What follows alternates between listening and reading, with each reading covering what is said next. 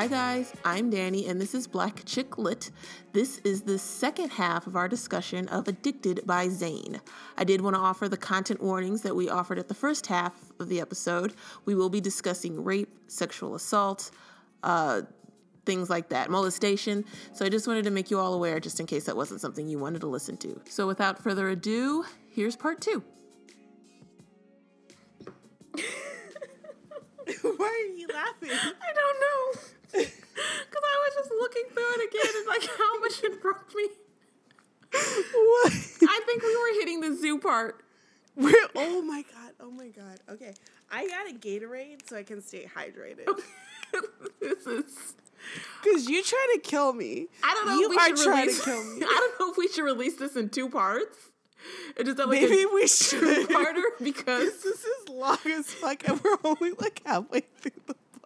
Like, this is the first ever dual episode because I'm just looking at all the things I have to say and I don't want to skip over them, but I also feel like we can't ask people to sit here for 4 hours. I think we should do 2 parts. Okay. Because, like, you know, I got some, so I have been very, very sick. And so my husband, my beautiful, wonderful husband got, like, this, like, huge case of Gatorade to rehydrate us. Aw. And so I'm drinking a Gatorade now because I was like, I got up, I went to the bathroom, I was like, I'm drunk. So you got me drunk. No, Molly, you got me drunk. So I'm gonna be sipping Gatorade for a little while. And yeah. I think you know what? Let's say this is the start of our second of the sane episodes. We're gonna be a little saner. Yeah. We're gonna be because now shit starts getting weird. And real. And real. I did want to say before, this is my favorite line of the book. Let's shine. It relates back to the nacho cheese.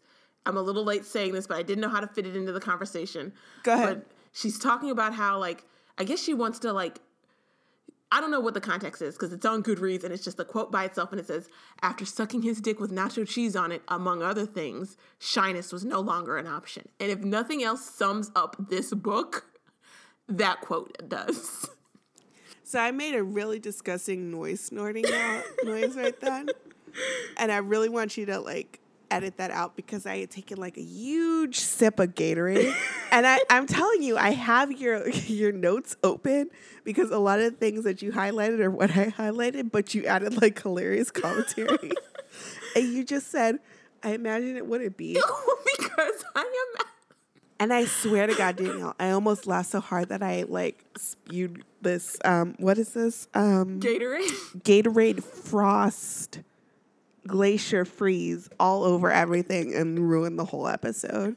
So I just want you to know. I will edit that out. I just wanted to put that out there because it's just like, yeah, Zoe, I can imagine. You can leave it in. That's fine. Because because I would imagine it would be. I would imagine after you suck nacho cheese sauce off of somebody that shyness, you know.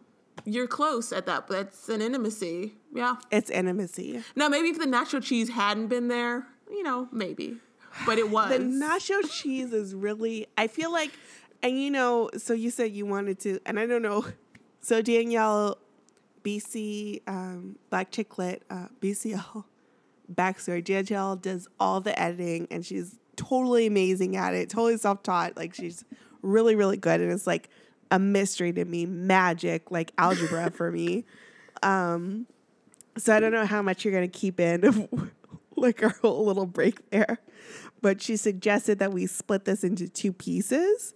And I was like, yeah, because this episode is really long and we haven't even really hit the crazy parts yet. Yeah. And I don't want to skip over it either. I don't want to. Like, I really want to take this beat by beat because this book, like, broke me. And it's, like, raining super hard here. It never rains in LA. And I just go back to the start of the book where she's like, droplets of rain cascaded down the window panes and the sun was merely a figment of the imagination. So that's what it looks like here now. But I don't know how much you're going to keep in, but I feel like this is a natural turning point in the book. Yes, because things go crazy. Things go wild. So, hold on. I'm trying to figure out. So we stopped. They just had sex in front of the mural with the older lady staring down at them. Yes. Not just the older lady, his mother.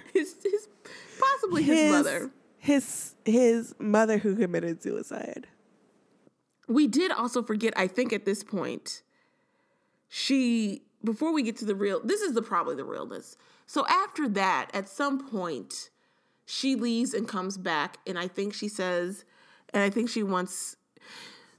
to explain this because Zoe does this a lot where she goes in and she interacts with people and she wants them to do one thing, and then when they do that, she gets all offended. So she has these multiple instances where she's a kid where she goes over to like Jason's house, and Jason's like, "Are you just here to try and make out with me?" And when he says that, she gets all offended, even though she acknowledged previously I had only come over to make out with him. She does a similar thing with Quentin where she like comes over for sex, and he's like, "You're here for sex, right?" And she gets all offended. She's like, "Oh, I'm not," and she turns and walks out, and then he sort of holds her down and sort of forces her at some point. Yeah, so this is the first of the really problematic scenes. Yeah. So she leaves, and I think I highlighted this, but this was the first time I was like, oh, shit. She starts to leave, and she's, like, going down the steps, and I wasn't sure if she was still in his apartment or, like, because on the floor that he's at is, like, him and Diamond, and they're the only two on the floor of these, like, lofts, basically. And he, like, throws her down on the steps and, like, has sex with her. Yeah. And I'm like, this is very, very close to rape. Like, this is right at rape because it seems like she does not want this at all. And it's out in public and it's kind of like. And the book is so poorly written because, again, she's been manipulative. She does these things where she says one thing and then the opposite happens and she's secretly happy about it. But so she comes over, she explicitly said she's going over to get sex. He says, "You're here for sex." She pretends to be offended, and then they have sex. But she does attempt to leave, so it's kind of gross. Because it's like she never explicitly says, he just sort of throws her down and starts having sex with her. And this happens a lot in this book, where people will just put her down and start having sex with her. There are like two scenes in particular. So this and a scene later with, who's the mechanic? Tyson. What's his name? Tyson. And then, Quentin at the end. Oh, well, okay. So I kind of think of like three levels of this. Things that are clearly consensual, things that are kind of like in the middle where it was like, okay, I'm putting myself in 1998 shoes. 2019 Molly would be like, this is rape. There's no consent here. You know, if I'm like less inclined, less in tune, I'd be like, I don't know. And then just clearly violent rape. Like, these are the kind of three levels that I'm thinking. And so there are two scenes. Well, I was going to say, I think this is the only one where there's any kind of, like, deniability. Because she doesn't actively push him away. She's not actively saying, I sound really gross as I'm saying this. But, you know, I thought the scene, too, with the mechanic guy, where she first goes over and she puts him over the cans. Well, yeah, but I thought that this one was rape, too. Yeah, I do this one, too. But there's, so little detail. What chapter is this in? Because I'm like... oh, my God. I'm sorry. Chapter 15. So I'm in chapter... I've been kind of following along with my middle notes. I'm in chapter 15, too. I wrote, what about the lasagna in the margins? And I don't know what that's in reference to. Oh, he made her lasagna. He opened the door and he's like wearing an apron. And he's like, I got a lasagna in the oven. Well, I guess that lasagna never comes up. And my fucking half Italian ass was like, but what about that fucking that lasagna? Because I remember making lasagna and that fucking shit it's involved. It's intensive. And I was like, what about the lasagna though? And then later, he carried me up the steps, flung me down on his queen-size waterbed. And this is another line.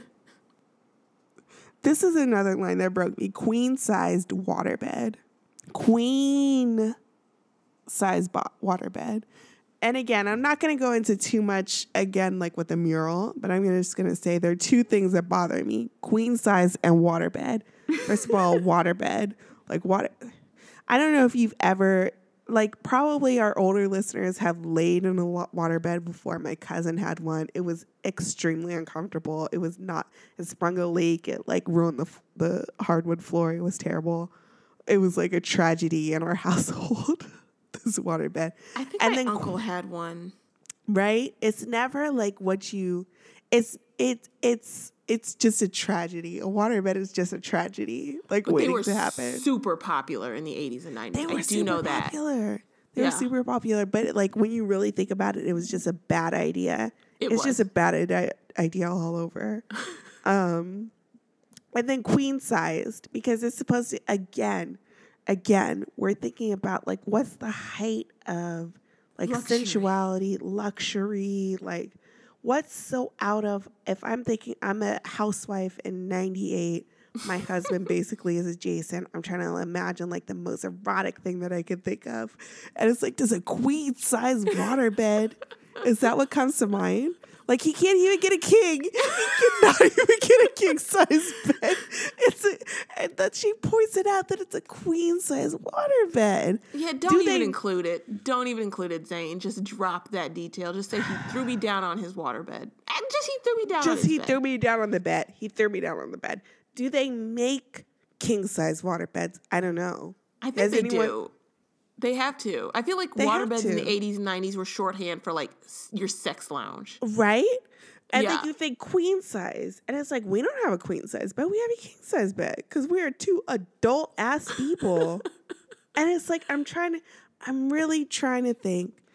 I'm really struggling with this, Danielle. A queen size waterbed. Like it's so much detail in a sentence that it kind of like distracts you from everything else that's happening in the book. And this is what's happening to me. Yeah. And I think we touched on that. Like the details are its detriment because one, they're distracting, and two, they raise questions that she probably didn't mean to be raised. Like the peanut butter, drinking Kool-Aid out of a peanut butter jar. Is that shorthand? Is that a reference I should know? Because I was like, is this a thing? We drank out of jelly jars. Jelly jars are glass. Yes. Peanut butter jars are plastic. And they usually have a disgusting film of peanut butter in them. Is this a whole new level? A level, because plastic is like a porous substance. So the peanut butter oils get into the peanut butter jar, and you can't ever taste anything but peanut butter. Okay. So I'm sorry. We got to move ahead because we're going to get to the zoo. So I believe at this point, we are still in her flashback. This is what I touched on, the confusion. We're still in her flashback because I just like to point out that I just wrote no. I know you wrote just no on a lot of things for myself. We are still in her flashback because she and Brina go to a club called the Zoo. And this club sounds terrible. This club has cages with dancers in them, as well as live animals, including a silverback gorilla. And I'm like, what the hell? First of all, you know that thing's flinging poop at people. And it stinks. It probably smells like a zoo. I've never once been in a club and like, you know what would make this better? A marsupial. Or like a live animal exhibit. It's just... She says, because this is another line. This is another breaking point for me. And I feel like all the breaking points are in the middle. The whole book is a breaking point. The book broke me. I'm just going to say that. I was a bit tipsy. Okay. I was tore the fuck up. I started looking around the club and decided it was a badass club. They had these cages with scantily clad dancers in them, both male and female. And they had live animals such as birds, raccoons, koala bears, and even a silverback gorilla, all locked up in cages. So I want to... Okay, let's go into some like line by line analysis of this line. Because let me start with the obvious. She says she starts a sentence with these had cages and ends up with all locked up in cages. I didn't even notice that. And that bothered me. I was on the selection of animals. I was there too. Go ahead, Danielle. Go ahead. Raccoons, I can see that in any alley in St. Louis. I'm going to take a picture of this and send it to you. I'm going to send it to you during text message because this is another line. This is another line that like broke me because raccoons have rabies. Think of a sexy animal. Think of a sexy animal, Danielle. Think of a sexy animal. Does raccoon even enter your top 200? I just texted you this to let you know that I'm not kidding, that I underlined the word raccoon and then what the hell? Raccoons. It's like we're building this case on to its details. It is baked in. It is the unsexiest thing. When I think raccoons, you know what I think of? Rabies. Digging through the trash.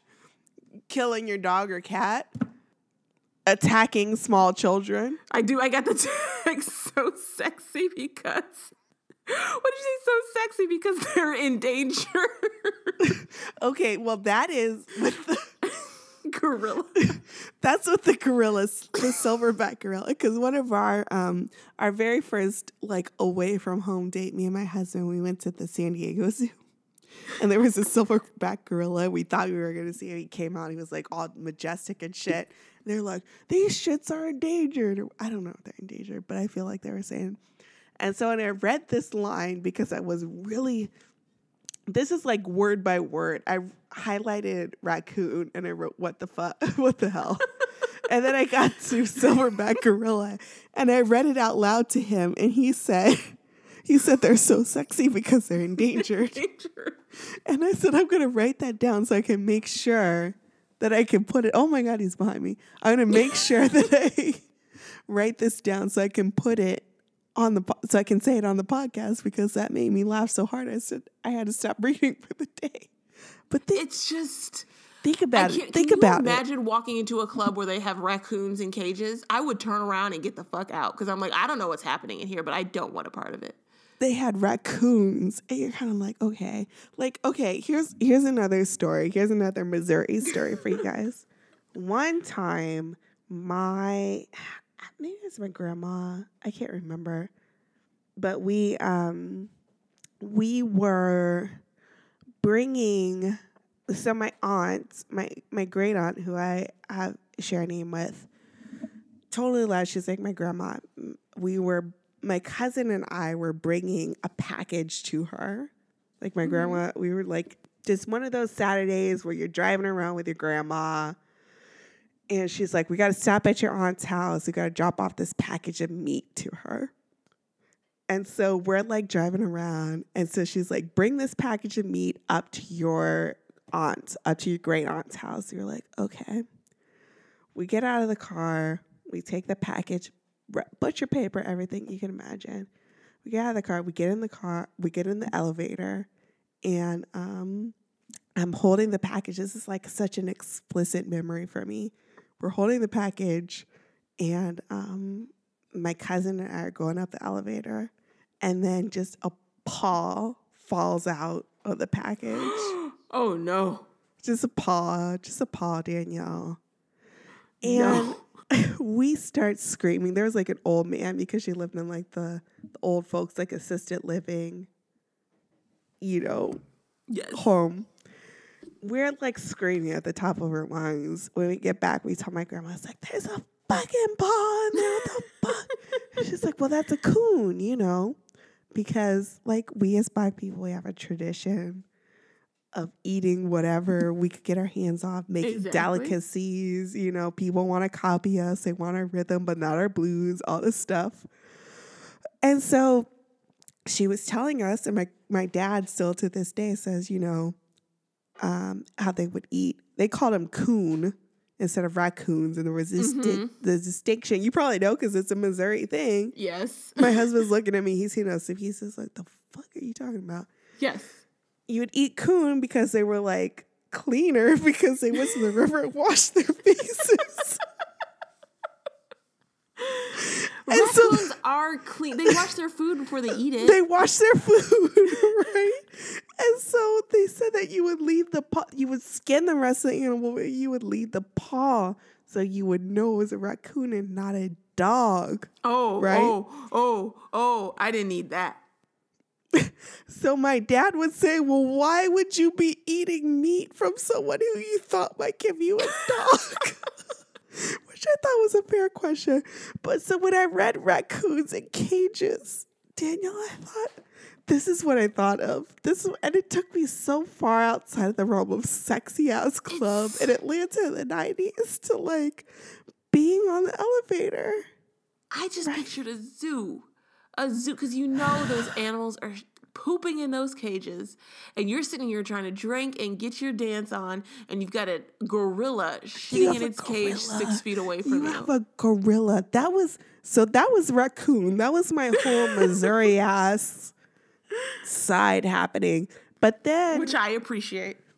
Then you get, and please tell me, raccoon, it's a thing. Then you get to the gorilla. And it's not just any gorilla, it's a silverback gorilla, which are fucking huge animals. They're huge. They're big ass, strong animals. And he's just in a cage in this club. And he's probably like, what the fuck is happening? Why am I in this club? It's just, I feel like we're going to keep saying it. This book is not sexy. There's nothing sexy about this book. And the more details you pay attention to, the more, like, I keep thinking about the cover of your book sometimes. Like, read it with a lover nearby. And it's like, for what? So I can heal me after I'm broken? Like, what? Like, what? Because it's not because I'm going to need them for anything else. Like, you're not getting turned on reading this book. You're not even in a sexy mood. I don't feel good after finishing this book. No. I feel really disturbed. I have so many questions. Like, dear listener, if anyone is still listening to us, I really want you to think of walking into a club that you have waited an hour to get in, and you see a cage full of raccoon, and you see a cage with a silverback gorilla, and I want you to think, this is a place where I feel safe to get drunk. Exactly. Oh my gosh. A silverback gorilla. When we saw that gorilla at the San Diego Zoo, he came out, he was like beating his chest. He was so angry. He was like throwing himself. And I was like, oh my God, like, I'm so glad there is glass between me and this gorilla, because this gorilla would fuck me up if he could get out. Rip your face off. Rip my face off. And yes. I could spend all day talking about the zoo club. One last thing I want to say, like, this just really highlights like the insanity of like some of the descriptions that she has. Like, we talked a little bit earlier, like Commodore, peanut butter jar. I don't know if we talked about like the politician shaking the person's hand that was on the, like, just hyperly specific examples that like distracts so much from the story. But then when you need the details, they're not there. Like that example, we weren't sure if it was rapey because the scene was only half described. Mm-hmm. Live animals such as birds, raccoons, koala bears, and even a silverback gorilla. I could not get past that. I'm like, and that club stinks. Yes, I didn't even think about the stink when you said it, but it's like now all I can think about is how bad that club smells. The club smells like a zoo. It smells like the primate house at the zoo. And you used to work at a zoo. I did used to work at a zoo. And we had a primate exhibit that closed down, and that shit stank. It does. So it's at this stinky club where she meets Tyson and Brina meets Dempsey. Yes, fitting. So she meets Tyson, and she's just like, I don't know why she's attracted to him. That's another thing that's missing in this book.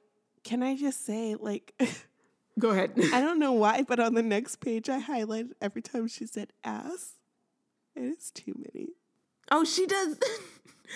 Let's talk about it. She refers to people in really funny ways. Women are always skank ass or hoochies. The club had wall-to-wall fine-ass men in it. My ass had no business looking. Him and his pearly white smile, his dimples, and a round, muscular ass. I imagine his ass. It's like ass. Ass. I think on it's a page song. 160... It is. I won't go into a tangent on this because it would take us way off, but that song confused me in college. But, yeah. But she said on 163, she says ass a lot, and I, for whatever reason, highlighted every time circled every time she did. I just wanted to point that out. Yes. So the ass she's talking about is Tyson's. And so that was the thing I was going to think about. We don't know why she's attracted to, I mean, she says they're attractive. They're fine. At one point she goes, damn, it's so weird. She talks like a 16-year-old. But like, we hear that these people are attractive, but we don't know why she's attracted to them. And I don't know if anyone else understands the distinction I'm trying to make, but just because someone is good looking, it doesn't explain why she feels like she picks this.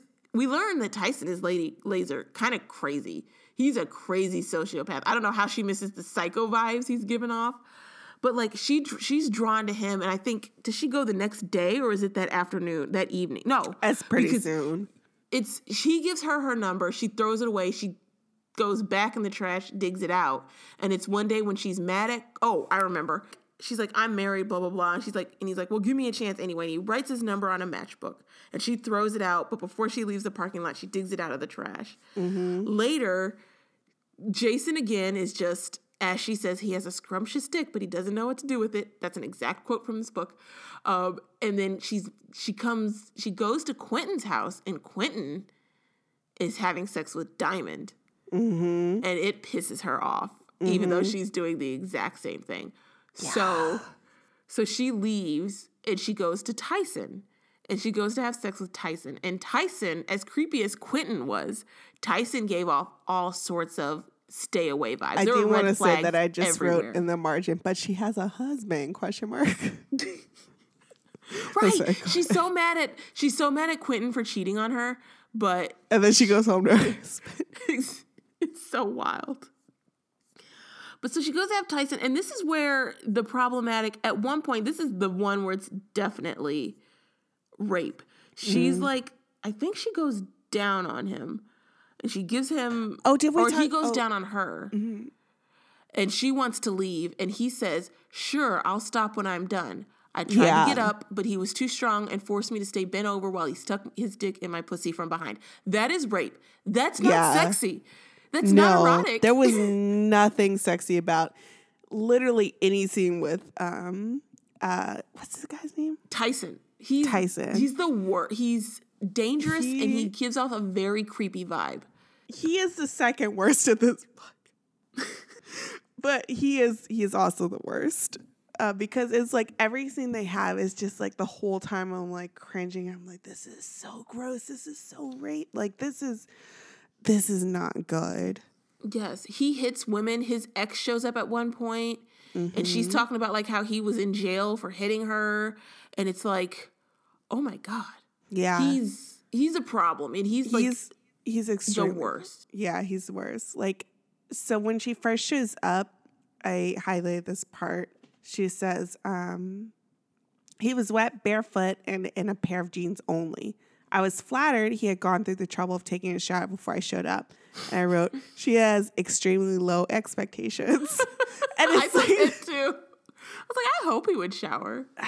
Because he's a mechanic. Like she constantly says how he's covered in grease.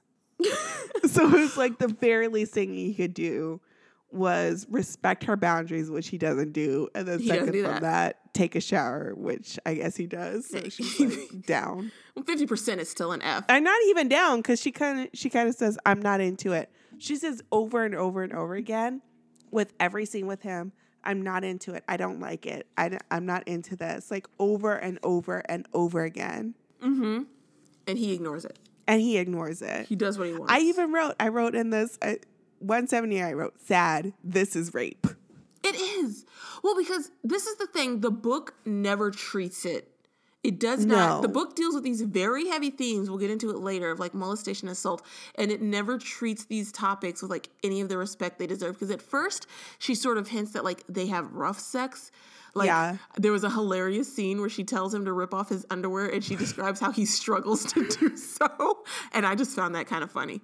But like there's a very big difference between like, just like rough sex and raping somebody. And the book she says does not seem to get it. Does not seem to get it. She says, stop. I don't like it. I don't want this. Like, you know, she's saying how it hurt him and all this, or how it hurt her. Like over and over again, she says, Tyson, stop. Don't do this. I don't like it. I don't want it. And it's just, I don't know, like Tyson for me as a character, even though Quentin turns out to be like the supreme, like, freakazoid, like Tyson to me was like the most, I don't know, if, like I said, problematic, because it's kind of like she's always explaining away his behavior. Like she says, like, there's this scene 178 where it's rape. Like what happens is she's saying no, no, no, no, no, and he continues to have sex with her. And she says that because her body has a physical reaction to it, it's fine. And this is what I was kind of getting at. And if we split these two episodes up, episode 1, the beginning with our little like disclaimer, it's kind of like, this isn't fun, this isn't sexy, like this is it's not. This is just gross and upsetting. And again, it makes me wonder, like, the more I think about it, the more I'm confused as to, like, why was this book written? If you market something as an erotica, I'm thinking, I'm going to read this and I'm going to have, like, a good time. Like, I don't mean it like, but, like, I should read it and I should get some kind of satisfaction out of it. But it's not written that way. It's written to, like, kind of shock and, like, it feels just really creepy and, like, uncomfortable. And I feel like you can't have I guess you can have a creepy erotica, but at the end of the day, I, as the woman reading it, I don't want to read about another woman being held down against her will and forced to do something. Yeah. It's like, that sexy. Doesn't make, And again, that's what I was like trying to say. Like, if you are like an older listener who read this, and this is like, you know, one of the first or earlier experiences that you had with erotica or porn or whatever, like, let us know, because nowadays we can say very confidently, like, this isn't something that I like, da, da, da, da, da. Yeah. So it's like, is it a product of its time? And that's unfortunate, because this was the only way that we could talk about it. Like, if we were also saying, like, oh, but this bitch got what she deserved. I will kind of say, so I didn't read a lot of 80s and 90s romances because I wasn't reading romances in the 80s and 90s, but there was a very disturbing trope back in that day where a woman would resist and the man would be like, I know you want it, and they would have sex and be like, oh yeah, I did want it, because I think it was seen as a bad thing for a woman to want sex, and I don't know if that's part of that. Right. It's like, is this the only way that we could talk about it? Yeah. It's like that, I don't know why, when I used to listen to How Did This Get Made, and they did an episode about the Tyler Perry movie, Confessions of a Marriage Counselor, because it has that exact trope. They use that exact thing where the wife, she has her, like, sugar daddy, and she's like, no, no, no, and he goes like, now you can tell him you resisted, and then they kiss and they have sex, and I'm like, it's problematic. It's problematic, because we're reading this at 2019, which I have to continuously remind myself it's 2019, and you're like, whoa, what the fuck? Like, this is like, alarm bells are going off. This is bad, bad, bad, bad, bad. But was this a trope? Was this a thing?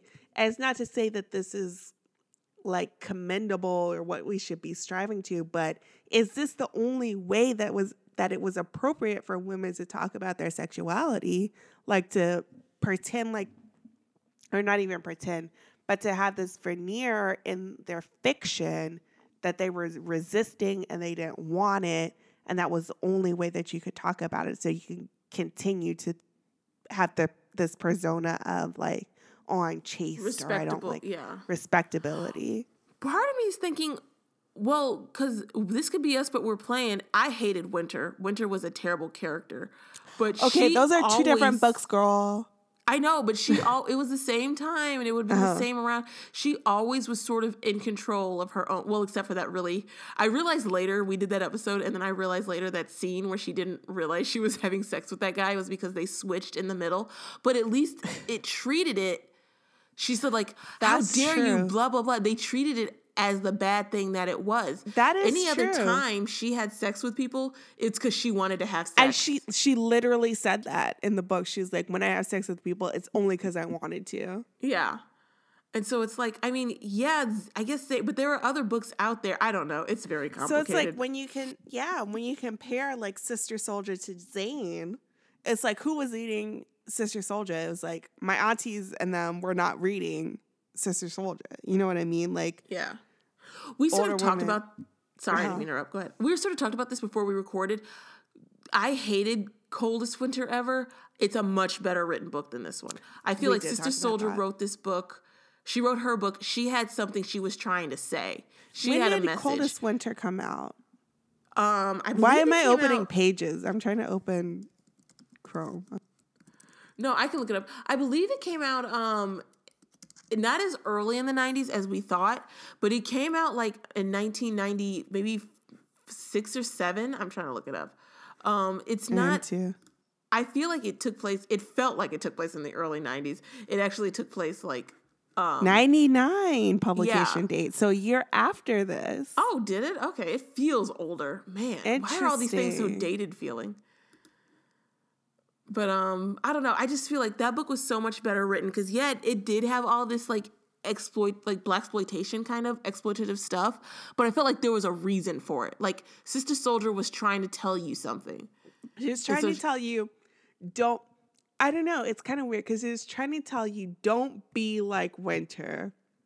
Right. But at the same time, she wasn't saying like, if you are like Winter, you're just fucked. You're bad. You're a terrible person.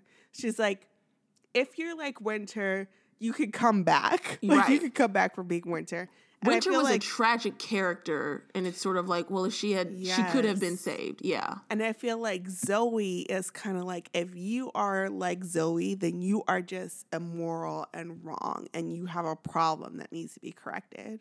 It's just a hot mess. Mm-hmm. I don't know. But yeah, I just feel like Sister Soldier's use of language was better. Her dialogue fit more because these were characters who were like young and they hung out in like in the hood. It just makes more sense. I feel like Zane's trying to do that same thing, but it doesn't work with her characters because one, they're too old, and two, they're young professionals. Yeah, sentence by sentence, I feel like Sister Soldier was a little bit of a better writer. Right, I agree. Because there are just so many exclamation points. So many exclamation points.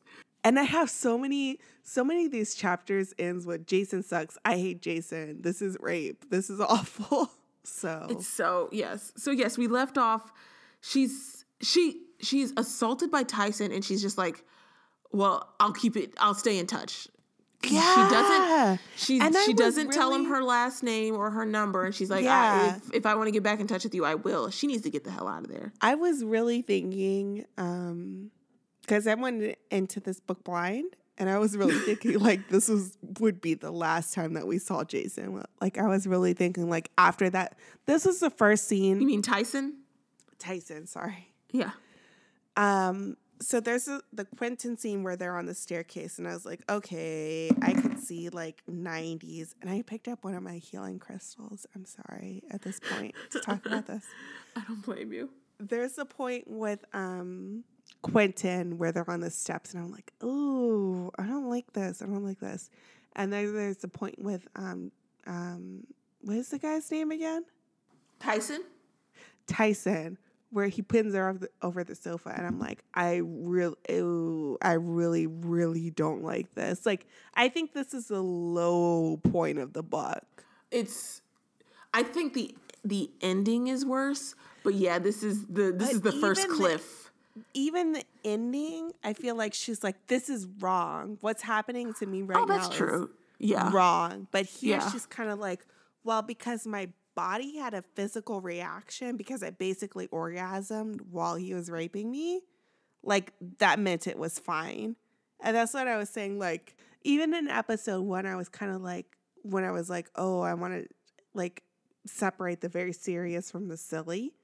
Like, this is where I was kind of like, this is like this I think is the idea where it was kind of like, where I was like, well, this is what makes this book for me kind of hard to swallow. Right. Where it's kind of like where your body or whatever has a physical reaction. And she's like saying over and over again, I don't like this. I don't want this. I don't want to continue doing this. But because she orgasms or because whatever, she's kind of like, well, it's fine. It's like, but that's not fine. It's not.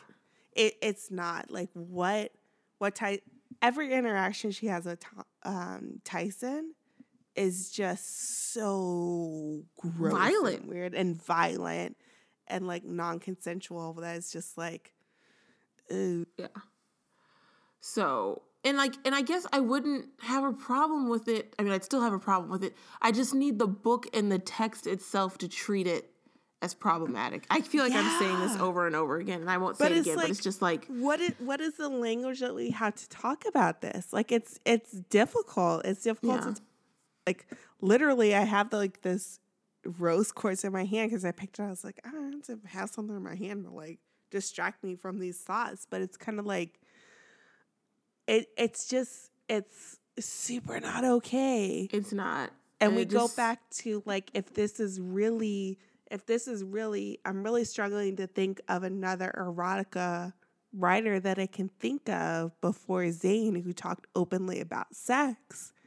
And it's like, think about it. You are 98 or so. Your mom or whatever. You're married to Jason. You're kind of confused. No one is talking to you about sex in like a very open way. And you pick up Zane. You pick up Addicted. And she's saying, okay, well, if you like to have sex, if you want to suck dick, if you want to have cunnilingus or whatever, there's something wrong with you. Yeah, it's problematic. It's problematic. Or if you have these relationships, if a guy like disrespects your boundaries, then it's just because, you know, you were really into it. If your body has any physical reaction to it, it means that it was okay. Then it's kind of like, whoa, what is this book telling people? And again, I don't know, because we grew up in the time of Tumblr porn, where it was like, it's just thrown at you at all. Do whatever you want to do, Steven Universe. It's all cool. So I can't go back, and maybe I'm making more of a bigger deal of this than whatever. But it's kind of like, well, what would you think if you were like in this position where someone just handed you this book, said, "Oh, girl, you have to read this"? What would you think? I would I don't know. I can't say. We need to see the movie, because I wonder what they changed. Because if they presented some of these same things in 2014, it's like, that's a problem. We got a problem. You should know better. I bet you they had to change them. It would be interesting to see what they changed. So she meets Tyson, and then she leaves and she goes back to her husband. And I can't even. I'm sorry. Everything at the end at some point just starts to blur. The last like 20 pages of this book are like, this could have been a whole novel. If it had been like, oh my gosh, it feels like a totally different novel. At some point so Brina gets murdered, and my God. Can we talk about this? Brina gets stabbed like, what is it, 87 times. The book just skims over it. It skims 87 times. You can be murdered, stabbed 1 or 2 times. 87 times this girl gets stabbed. Overkill. At some overkill. Like, it's insane. And I didn't like it. There's this one part where she's like, luckily for us, Brina didn't have many close friends or hadn't made a lot of lifelong connections with her coworkers. So we were able to hold a small funeral. And I was like, oh, that's nice. I'm glad your friend's death wasn't an inconvenience for you. I also like how she goes to see Brina, and like the old lady, she's like, something bad happened in that apartment. Something bad, girl. Brina's murder is where it begins to feel like a completely different novel. Yes. Your first murder is when you can't be bringing that up more than halfway through the book. If you want this to be a thriller suspense, like someone needs to get murdered earlier. What year did you and I meet? 2010. No, 2008, 2007. So it's been almost a decade that we've known each other. More than a decade, because when were you a sophomore in college? 2007. Yeah, and so I would have been a junior. So 2007. So 12 years. 12 years. If you got murdered, Daniel, and not only if you got murdered, if you got stabbed Brutally. 87 times by a guy that I met, like, while I also was, like, looking at a silverback gorilla, I would be, like, really desperately upset by that. Like, that would, like, change the whole trajectory of my life. You know what I mean? It's nothing to Zoe. It's like, oh, my It friend is got murdered. Nothing. 87 times this girl got stabbed. She threatened the man With the switchblade. She pulls a switchblade on him. Like, yeah. Yeah, she goes to the house. He's there taking a shower. He comes out of the shower. He like threatens to beat her, and she's like, "Not me." He's drunk and stuff. Yeah. He's okay. Who takes a drunken shower? That's crazy. He comes out. He's like, "Oh, what?" And she pulls a switchblade, and she's like, "Not me." And then he like leaves. But I'm saying, like, if you were my friend, we've probably been friends about the same amount of times that they have been friends. You know what I mean? If my friend had her rib broken by some dude, I would be, and then like later killed her, I would be like distraught. I wouldn't be able to function. You know what I mean? That would be the first thing I'd be dealing with. That would be like, the rest of the novel would be me dealing with the fact that my friend got stabbed 87 times by some guy, you know? It's insane. She doesn't seem to be bothered by it at all. It's like the police come, they investigate. They're like, we think it's Dempsey, but we can't find it. And she's like, oh, well, that'll get resolved at some point. And she just goes back to her crazy triangle with Quentin and Tyson. She's like, that's fine. My friend got stabbed 87 times. I want you to think about doing anything for 87 times. 7 times to stab this girl. It's almost 407. Exactly. It's almost crazy me to think like how little she thinks of her friend. That she replaces her by the end of the book. Like, right? Marcella is the new Brina. She's like, yeah, she's my new friend. We're going to go do girl things that I used to do like Brina with. Brina used to do. Like my friend from high school. Who was brutally murdered. Who was... I literally, like, thinking of my female friends, I literally could not get over the thought of, like being hurt in that way and just being like, oh, yeah, that's what happens. So, I don't know. And I think, so this is the thing that sort of pushes her, right, to, like, she needs to get control of this. She's like, I need to get control of my life. And so, I lost where I was in the book because I have so many notes and now I don't even know where I am. I think I'm the same. I did highlight at some point, be right back, baby, I have to tinkle, which is, there are a couple of points in this book where it's like a 5-year-old wrote it. Name me one grown man who says he has to tinkle. I can't even. Oh, did you say that? I don't think I've ever heard anyone over the age of, I don't think I've ever heard a child. Say I have to Maria tinkle. Say they go to the bathroom. Yeah. Yeah. I just have Jason sucks on page 180. I don't like anyone in this book, but like I think the most of my hatred is directed towards Zoe just because that's who we spend the most time with. That's true. She's just the worst. Zoe, then probably Quentin / Jason / and I've forgotten his name again. Tyson. Because like it's Tyson, Jason. Quentin / Tyson, and then Jason, and then probably Marcella Spencer. I do kind of like Diamond just because she stood over with her with that pillow. Diamond was cool with me. She's like, I'm not doing nothing. Bye.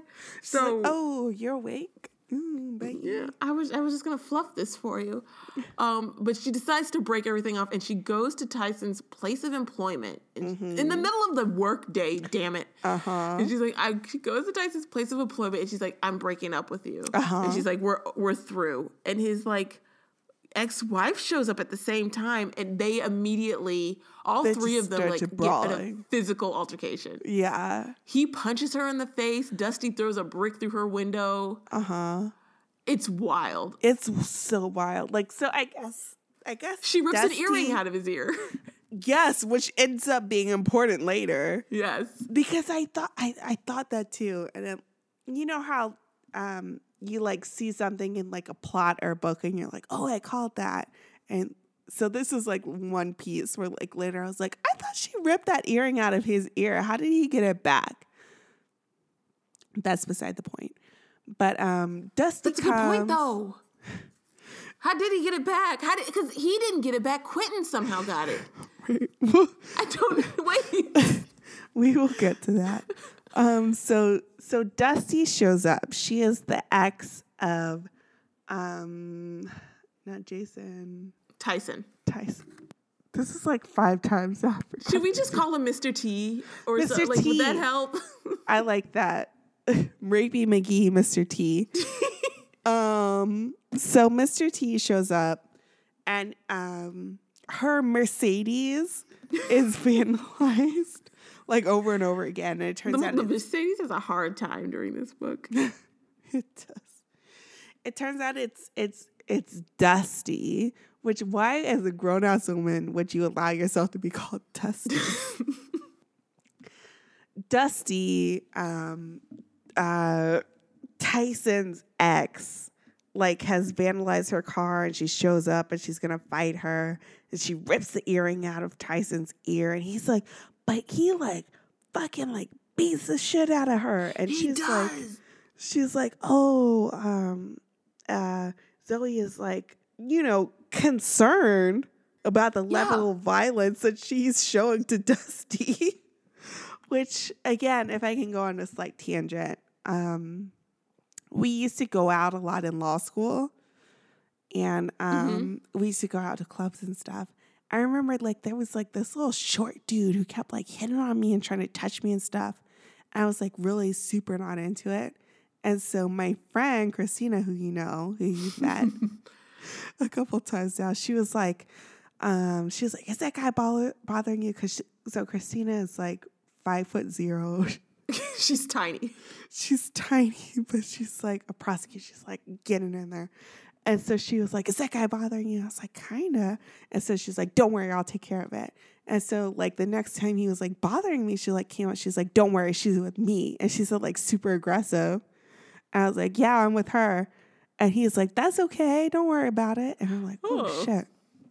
So we had another friend who was there, a guy, and he came up and he was like, is this guy like bothering you? Because he kept like touching me. And I was like, yeah, he's like super freaking me out. And he was like, don't worry, I'll take care of it. And so the next time he came up to me, my friend was like, he's like, they're both with me. Like, you need to back off. And he was like, that's cool. All 4 of us could party. It just gets like a sitcom. It just gets worse. And I was like, oh my God. I was like, let's go to the opposite side of the club. We don't need to be anywhere near this little short dude. Because I wasn't worried. Like, I wasn't concerned. But I was like, I really want this little short dude to stop touching me. Just leave me alone. Yeah. And so later I saw him dancing with this girl. And I like came up to her. I was like, are you okay? Because I knew this girl was a creep. And she was like, he told me about you and Charlie Batch. And I was like, oh, is that how it is? I was like, cool, do what you want to do. But that really reminded me of this part where it's just like everyone coming up to tell this guy, like, no. And he was like, that's cool. I'm into it. He did not get it. That's really uncomfortable. Mm-hmm. Tyson is a lot more violent than that. He at one point Tyson strangles. Oh my God. He chokes the shit out And of again, her. that's also just major. As we get towards the book, towards the end, I feel like end, she wrote this in chronological order because, like, at the end, she starts being like, she's like, I'm tired. I'm just done with this. Yeah, I'm done with this, and it's due. I need to get this out. Like, didn't we say that about Queen Sugar? Like, once we got to the end, like, you could tell when the due date was due. Like, so many major traumatizing things are just skimmed over. Yet we get these weird details about these other insignificant things, and it's just wild. So she, after the whole Tyson thing, she breaks up with Tyson. She's like, I got to go break up with Quentin. And this is when we learn that she's also having an affair with Diamond because Quentin's in there. Right? No, is this it? No, you're right. You're right. Because I'm really struggling. Like I told you, I did like that grad school thing, first sentence, last sentence skim. And I was like, oh, I really fucking missed the part where she was sleeping with Diamond, but I don't really think I did. It's never mentioned. It's not mentioned until she goes to break up with Quentin. Tyson has followed her here. They both discovered that she's that she's sleeping with both of them, and she just casually drops in her own inner dialogue because at some point Diamond comes out and she's like screaming at them to shut the F up because they're making all this noise in the hallway, and then they get into brawl, and at one point she just casually drops in her inner monologue, I was there watching as my 3 lovers got into a fight. And it's like, wait, 3? What? What the fuck? Because she was very repulsed by Diamond hitting on her at the beginning of the book. So can we just jump to the end? Because I feel like that alone... You want to jump to the end?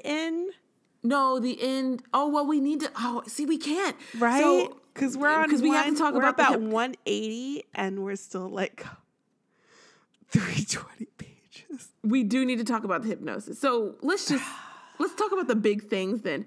So, because otherwise we would literally be here recording for 5 hours. Okay, so we're back. We're back. Yes, we're back. So she tells Quentin, and she breaks it off with him, and that's when she finds out, and we find out that she has all 3 of these people for lovers. Because at one point I was getting nervous because it took so long to introduce Quentin. It took so long to introduce Tyson. I was like, oh God, she's going to go to some other club. There's another 500 pages of this book. Yeah, where she meets the 3rd one, and then she just drops, and instead she just casually drops, oh yeah, I'm sleeping with Diamond too.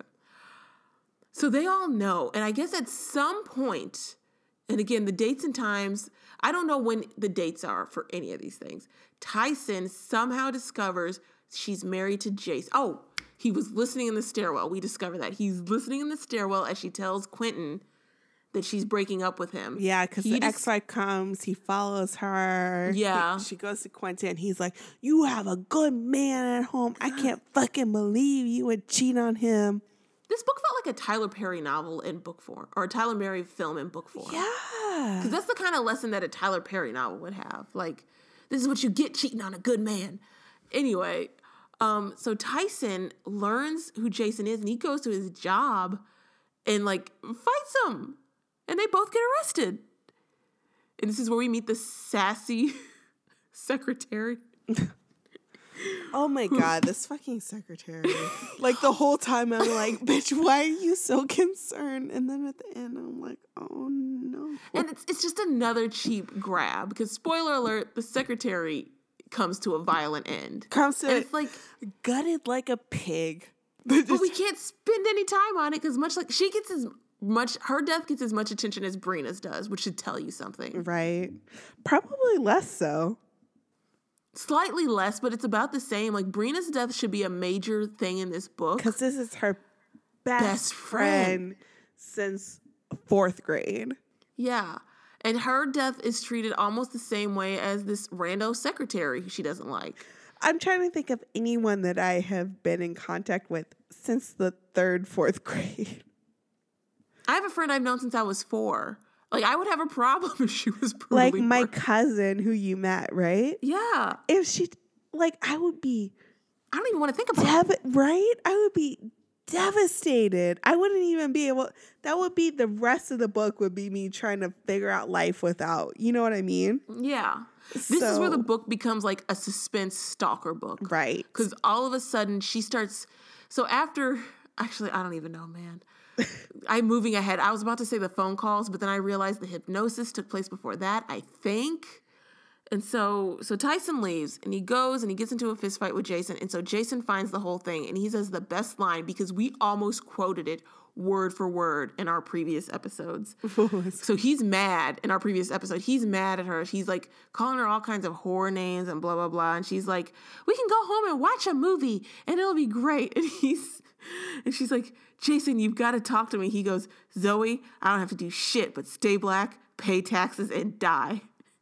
I don't have to say shit to you now. And like, we almost had that exact realization in the last episode when we were just like done with everything. That's why I want to point out why I got so stuck up on the boo line, because this book is so black. Like, this book is so black. Like, it's really, yeah. I have never in my entire life heard anyone but my mother and my grandmother say stay black. Some combinations, stay black, pay taxes, and die.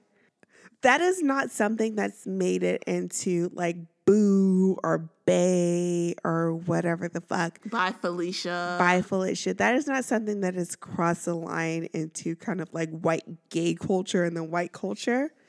That's not something that's done that hopscotch yet. You know what I mean? So I'm kind of like, when I read that line, I was dying. It's just, and so she says this and she's so distraught. And he says, the dialogue is so funny. He's like, why don't you just do us all a favor and die? Yes. And so she tearfully goes and walks into traffic. She hopscotches into the middle of the street and gets hit by a fucking flower delivery van. She's like, I can see him trying to break, but he doesn't make. And it's her being a manipulative asshole, because she's not suicidal. She doesn't feel suicidal. She's just doing this to try and get him to come back to her. So she's like, fine, if you don't want me, I'll kill myself. She walks into traffic because she just wants the attention. That's an extremely good point. It's very teenager. It's very teenager. And again, I don't want to presume. I am not a psychiatrist like Dr. Marcella is, Spencer. Who should really lose her license. Girl, right? So I don't want to say like, this or that, but it seemed like kind of like what you would do in a teenager relationship. Like, I'm just I want attention right now. So I don't know. I don't know. I don't know what the mindset is. Feel free to correct me. That's fine, because I'm always learning. But like, she skips out into traffic. She gets hit by this flower delivery van. And it's kind of like, it's almost out of fucking nowhere. It's like out Mean of Girls, nowhere. When Regina George gets hit by that bus. Right. It's like Mean Girls, where she gets it and you're like, did that just happen? And we know she's doing it to manipulate him, because we're all in Zoe's thoughts. So we know she's not really meaning to kill herself, because at one point she talks about how she's like, she just says it. She's like, I just got to get him to pay attention to me. And she's about to turn around and return back into his arms, but the truck comes up on her before she can. And it's just so cheap. Go ahead. Yeah, that's all I was saying. It was just so tacky. It goes into like the Matrix zone, where it's like, where he's like dodging those bullets, like in slow time, like bullet time. Like, she's like seeing the van coming toward her, and Jason is like coming at her, like trying to save her. And he's like going in slow motion, like, Zoe, no. Right. It's so insane. It is so melodramatic. It's literally insane. She's not a healthy person. So she goes to the hospital, and Jason's all up on her. Her mom's there. Everyone's like, oh, you were in a coma for a week. Marcella Spencer is there. Why are you there? Go to your practice. Go to your practice. But this is her friend. This is her friend now. This is like Brina, basically. Like, that character, she's basically Brina now. She is. And she, like, it's so unprofessional. She should not be friends with this woman. And then she's like, I have doctor privileges, so they'll let me stay all day. Again, psychiatrist.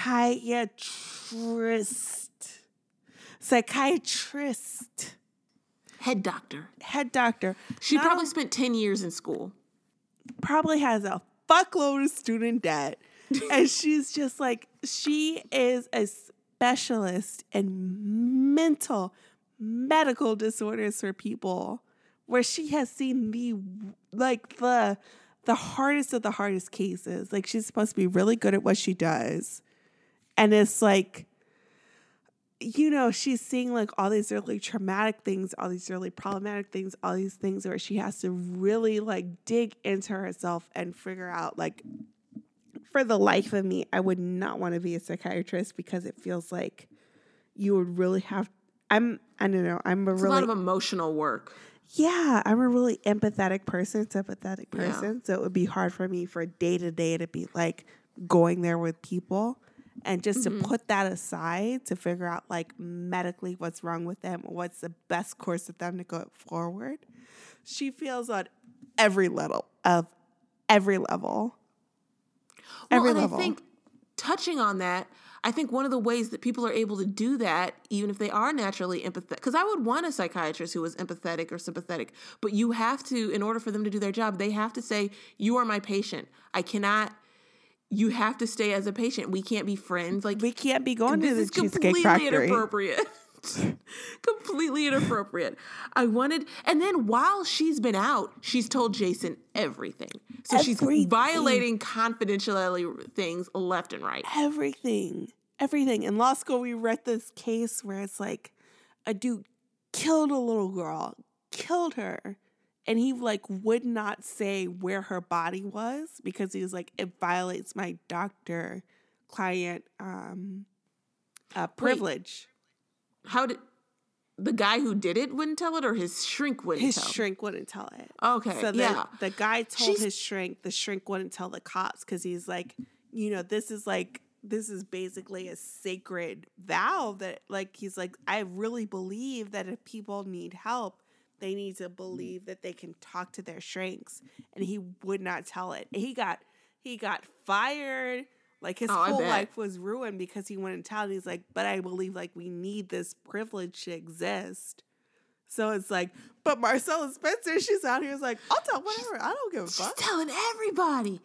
And then the other doctor comes. He's like, yeah, I shared your files. We went everything. We talked. I compared notes. She didn't even wait to ask for permission. Everything. He's like, I did a podcast, girl. I don't give a fuck. Put it on a Reddit thread because I needed some extra opinion. It was just insane. The dialogue is really bad. We talked about it, but this one, speaking on her like lack of professionalism, this is the one that really got me. And so she's woken up and she's like, the doctor's there. She's like, thanks so much for everything, Marcella. No need for thanks, Zoe. You've become much more than a patient to me. I would like to think of us as friends. And then Zoe's, I managed a weak smile. I would like for us to become friends. I would like that very much. And then I think Marcella says, we're already friends, and friends we shall remain. It's like is this Sesame Street? What is with this writing? It's just so bad. I was coughing so hard because I was trying not to laugh because I was holding a laugh, and I was like, what the fuck are you talking about, Zoe? What? We're already friends, and friends we shall remain. First of all, I have friends we've never declared. We're friends. And friends we shall remain. We've never had a friendship contract, like a fucking Roja, like what the... I guess, though, to be fair, I never did have a friend who was also a doctor first, and we crossed a very inappropriate line. A doctor, because this isn't just a therapist. This isn't your Reiki specialist. This isn't your fucking doula. This is a fucking psychiatrist who had to go through, I have student loan debt, Danielle. This fucking shit is not a joke. Like, she is a fucking doctor. A doctor, Danielle. She's a doctor. She's this woman's doctor. I'm glad we're talking about how shitty she was because I just found another quote. It's from Jason. And it's again, she's like, Dr. Spencer told me how you related everything to her about how we met, how we fell in love. Oh, wait, my finger touched the Kindle. How we fell in love and how things got complicated. She even told me you thought I looked sexy riding my dad's old lawnmower with no shirt on. What didn't Dr. Spencer say? Dr. Spencer is repeating all the details. Dr. Spencer. So if Zoe spent 3 to 6 hours telling the whole pre-8th grade high school up to the present day, I'm gonna call that 9 hours, right? It was a long ass time. It was a long ass time because it was about 200 pages of this book. Dr. Spencer therefore turns around patient client doctor, privilege. Yeah. Be fucking damned. Goes ahead and tells Jason this whole fucking point down to the succotash. Danielle. She does mention the succotash. And it's like, and it's just, anyone I feel like who operates today knows that's not appropriate. I don't have to be a medical doctor to You know don't have medical to know doctors are not that they supposed are to be not running around supposed to. telling y'all your details. Tells this to her husband. To her husband. Now to, she thought you looked sexy right in that. Like, can you imagine saying that to someone? Like, yeah, she told me you look sexy riding on that lawnmower when you were 15. Saying this I to would feel like your a pervert. doctor. Saying this to your doctor, and your doctor turning around and then saying this to your husband. She's so creepy. But we're getting to the next. So she invites a specialist, Dr. Leonard Graham, who apparently has like a lazy eye. I don't know. I just remember the description about his eyes because apparently they're kind of saggy. So I've been very sick. Like, my temperature has been extremely low, which is not something that I've ever experienced before. Like, my hands, like, I'm looking at my hands right now. Like, there's this whole thing where, like, I don't know. I'm going on a tangent right now, but my hands are like gray. Like, my palms are like gray and colorless. I'm like, this no good. My hands should have some color in it. My temperature is extremely low. I have a very bad virus. This is why my voice probably sounds very weird. And you've heard me like coughing. Like, I've been trying to hold the mic away from me. So I've been watching This Is Us because I was like, this is the only way I'm going to watch it. And I can't even remember why I was trying to bring this up, but it's like, oh my God, I totally forgot. She's talking about how her husband looked handsome, like hot on that. Oh, the Dr. Graham and his saggy eyes. Saggy eyes. And I keep imagining like the biological father, William, from This Is Us, as the doctor here. And this probably wasn't worth the aside, but if you can like step into Molly's mind for a second, you can imagine like casting. Do you ever cast like characters in a novel while you're reading it as actors? No, like I just picture them, and like sometimes if I know they have a movie, I'll use those actors, but I've never like fan casted. Well, in my mind, I fan casted the dad while I was sick with this fucking virus, like, you know, with a 95-degree temperature. Poor thing. The dad from This Is Us as the doctor in this. And someone's going to laugh. One person's going to laugh, and it's going to totally be worth it. Like, me disclosing. Let her know. Let me know. Yes. Tweet me. I can't remember my Twitter handle. M-1. And there's an Just M-. go to Black Chick Lit at and Twitter. you'll find in us. the bio. I'm sorry, Danielle. I'm sorry. It's go okay. ahead. You go ahead. But this this is on my broke mind. us. This is like one of the points that I wanted to point out. I just want to break up. So this is where we might have to get serious again. So Zoe is hypnotized, and when she comes up from her hypnosis, she describes Did we in talk about detail, though Tyson trying to kill her? Yes, because she Tyson tried strangled. to kill her. Yeah, he strangled her, and then and he doesn't try again until she's out of the hospital. Yes, and she's in the hospital. She gets hypnotized. Yes, she gets hypnotized, and she comes out of the hypnosis, and she describes in great detail everyone's faces. Like, their mouths are hanging. These professional, not just her family, but the professional psychiatrists. The fucking doctor. Are looking at her mouths agape, just shocked by what she has revealed while she was out. And so they replay the tape of her hypnosis. First of all, apparently she's able to revert back to her childhood voice, which I should think is physically impossible.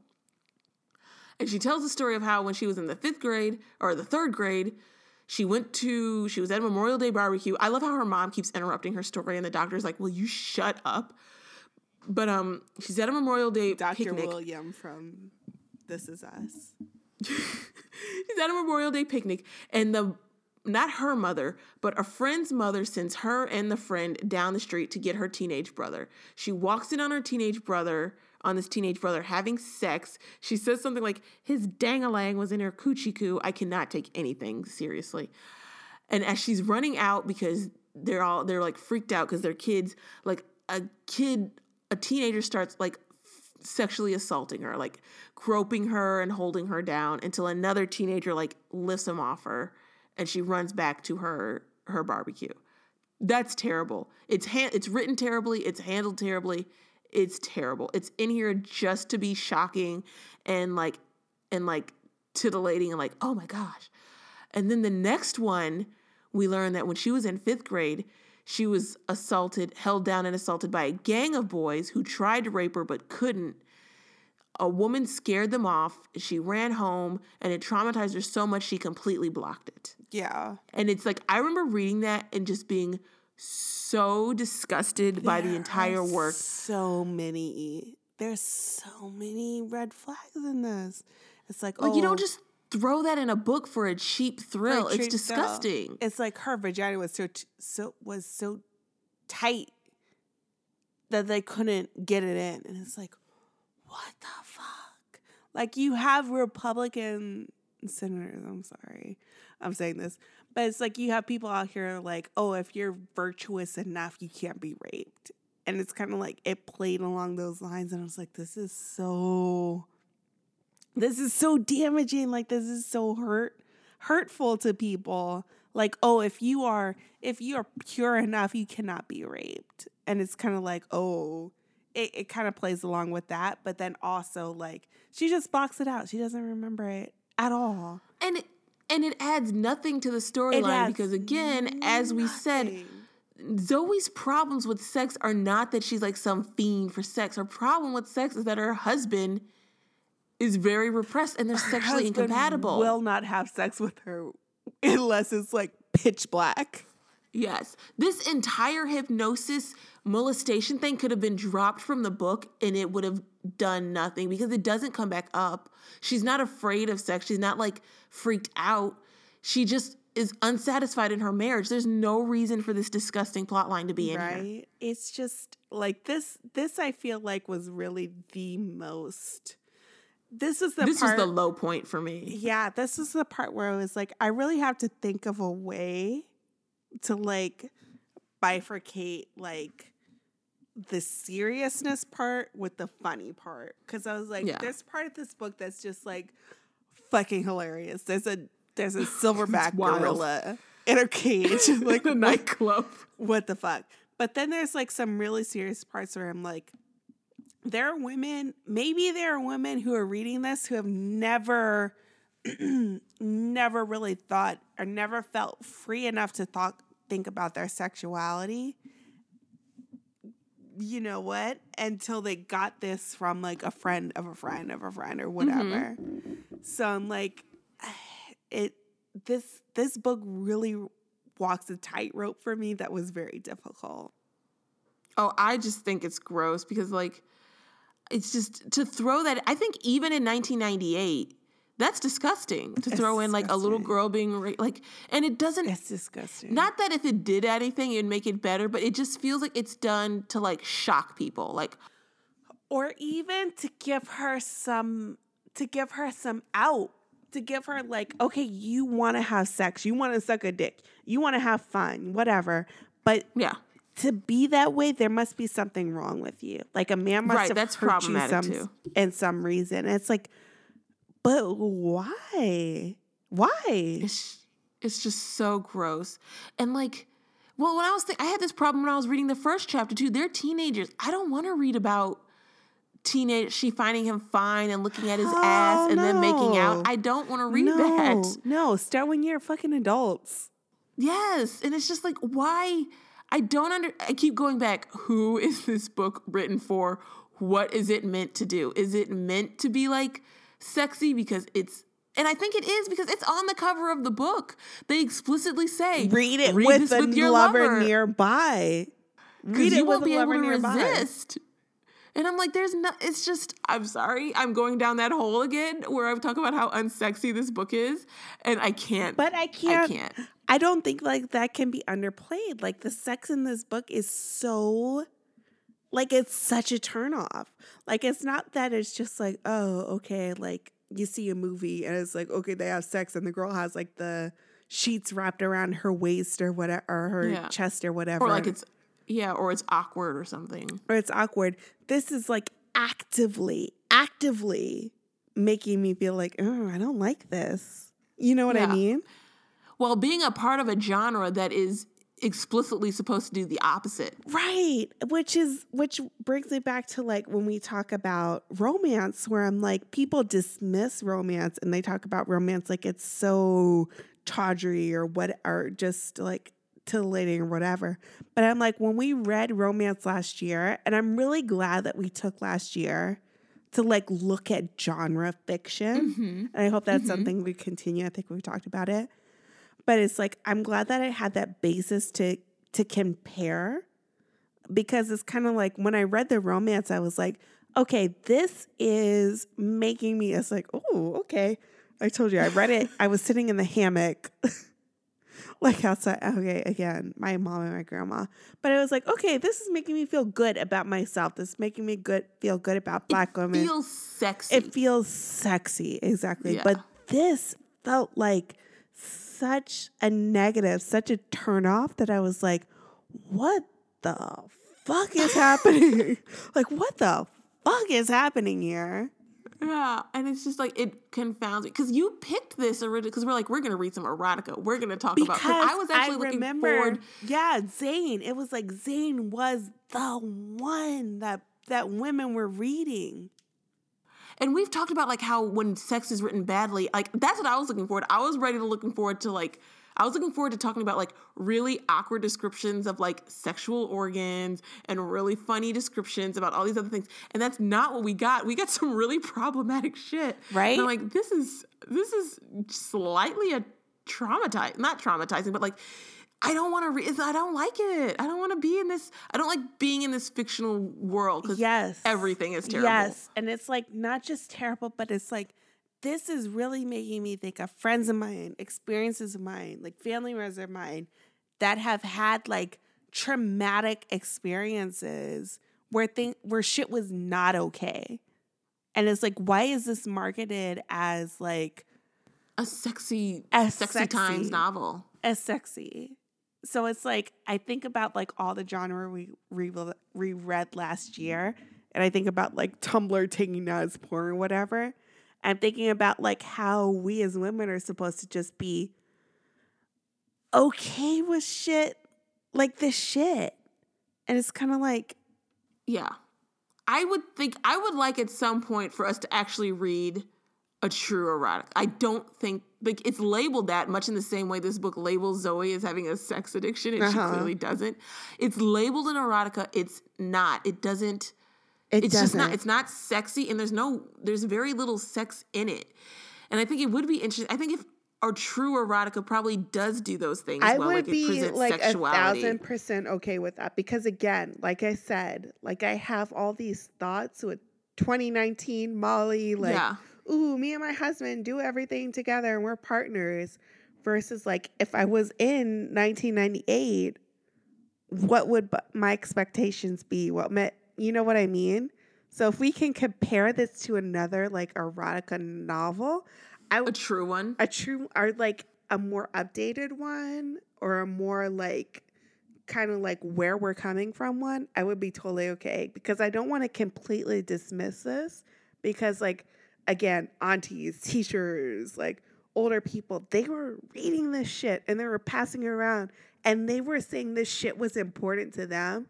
So I don't want to just be like completely dismissive, because I'm coming from this totally different position from them. Yeah, I don't want to dismiss it as a book, but I will dismiss it, and this is the big thing I can't get past, as erotica, because that's what it's marketed as, and it's not. Like, I can get...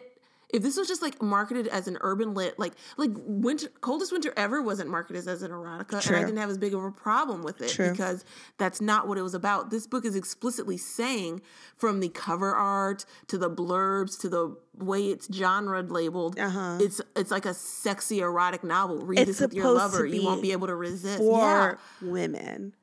And it's like, well, what are we? Not. It's not. It's super is not. It's super is not. And I think that's the crux of it. So it's like, where do we go from here? Yeah, I don't want to dismiss it either as a title. Like, if it was just like, this is just an urban fiction title, same thing as like, if it was called like Betrayed and it was less emphasis on like her sex addiction and more like her cheating on her husband and that whole molestation didn't get thrown in and the whole erotica thing wasn't thrown in, I wouldn't have as big of a problem with it. My problem with it is like, even in 1998, because Eric Jerome Dickey was writing stuff and it wasn't like, it was erotica. It wasn't like this. And I just don't understand. Yeah. Why. Like, Okay. seriously, if you have stuck with us this far and you are an older listener, I really, truly want to hear what you've thought about Zane. Because I've always, again, 11, 12 years old, people were passing around Zane. And I just did not have the maturity, obviously, to like read this book. But I want to know. Like, I seriously want to know what you thought. And please let us know, because we will. I need to know. It was something, was it Sherelle or somebody? And they were like, oh my God, I can't believe that my comment ended up in what? We seriously like read and review every comment that you guys send in to us, and we talk about it. So if you have an experience that is different from us reading this, I would truly love to hear it, because we're coming from a very different position than what someone reading it in 98 would have seen. Yeah. So let's get through this. She does the hypnotism and they learn about her experience. Nothing comes of it. It's just the thing that happened to her. Everyone acts all shocked. I know we're trying to get through No, this. go ahead. Go ahead. But this is what bothered me. This, for like a lot of reasons, and I'll just leave it at this. This is what got to me, where I was just like, this is why this book to me is very problematic. But for her to say, because this thing happened to me as a child, like now I'm having these sexual addiction issues, like, is such a leap. This is where, like, this was, I think I said this was the low point for me, because it's just the low point. It's so exploitative. It adds nothing to the story, and it draws really, really damaging conclusions for the reader. And I just hated it. I hated the whole thing. I hated the kid voice. I hated the whole thing about breastises. It's just so gross. Like, she doesn't say breast because she has a kid's voice. She says breastises, and she uses kid language, and it's just so gross. To go back, if this is like your first example of where you're seeing like sex talked about or spoken about in relation to you as a Black woman in this book, like, if this is the first example that you're exposed to, to be like, and again, I don't know, because I was like a child in 98, so I don't know. I like how you can tell when we're sobering up, because we are getting heated. I do want to say, so you hinted at it, and I am in a group on Facebook, and anytime a book like Coldest Winter Ever or Zane is brought up, there are so many women who comment with like, oh, I read these in high school and I loved them. Or, oh yeah, I used to read these when I was like, I stole them from my mom. There's so many women, I think, who are reading these things, and they're not the aunties reading them. I think they might be like the teenagers and the high schoolers who are reading them. And I think they're the reason, because we're grown women reading them. And I feel like if I was a grown woman in 1998, I'd be like, oh, this is terrible. Like, even without the social issues, just reading it, I'm like, oh, it's not sexy. It's just bad. But if I was a 15-year-old, it would probably blow my mind. Yeah. And so thinking about that makes it even worse, because I bet you a big portion of the people reading this were not, in fact, adults. They were, in fact, teenage girls. Yeah. Because there's so many, like, I think I posted when we read Coldest Winter Ever, it was like one of my most popular posts in that group. Everyone was like, oh, I read this in high school. I read this in middle school. People like said that they needed to go back and read it as an adult to see if their thoughts changed. So yeah, that's fun. I don't know. So if you're in that age group too, like, and if you feel comfortable, like, you know, we're not trying to exploit everyone, but I am interested just in, like, that's when you started this podcast, Danielle, when you were in that fucking Barnes and Noble. Books A Million. And seeing all of the Amish. And you were like, well, what about Black people? And it's like, there's such like a depth of experience that we just don't know. Like, we're talking from like personal experience and all these things. And it's like, I don't know what it would have been like in 1998 to read this as a 30-year-old. I don't know what this would have been like in 2001 to read this as a 15-year-old. I don't know. So if you want to tell me, like, I would be very interested in hearing because women that I admired, that I looked up to, passed Zayn around and they said that this shit was important. So it's okay. So maybe that's the difference between you and me, because I guess I didn't have that experience. So I'm not as like, I don't know. I guess I'm harsher on it, and I'm more willing to just cut it and say, oh, this is trash. It was trash then, it's trash now. I did read Fly Girl. I read Fly Girl maybe. Oh, see, I didn't read that when it came out. So maybe it's a St. Louis, Kansas City thing. Because we read Fly Girl, and I remember like that came out, and people like, and I had friends around my age like, you got to read this. But they weren't grown women. It was another like teenager saying you need to read this. So, and that was exactly what Zayn was for me. So it's like,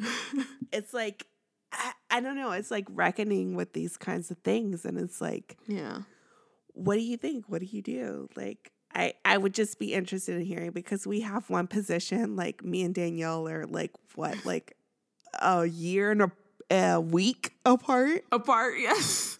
A year and 6 days apart. So I don't know. It's like we have a very similar understanding.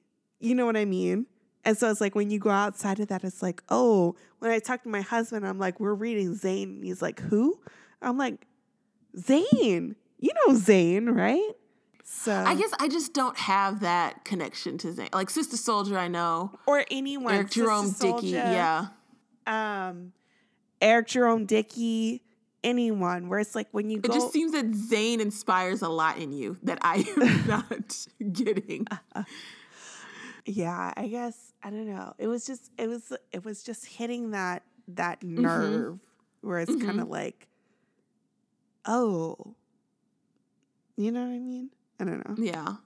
I think we all have our thing, and this is that for you. I don't know. And I guess I'm just also... I've never enjoyed urban fic. So every time we read one, I sort of expect to be disappointed, but this was on a whole other level.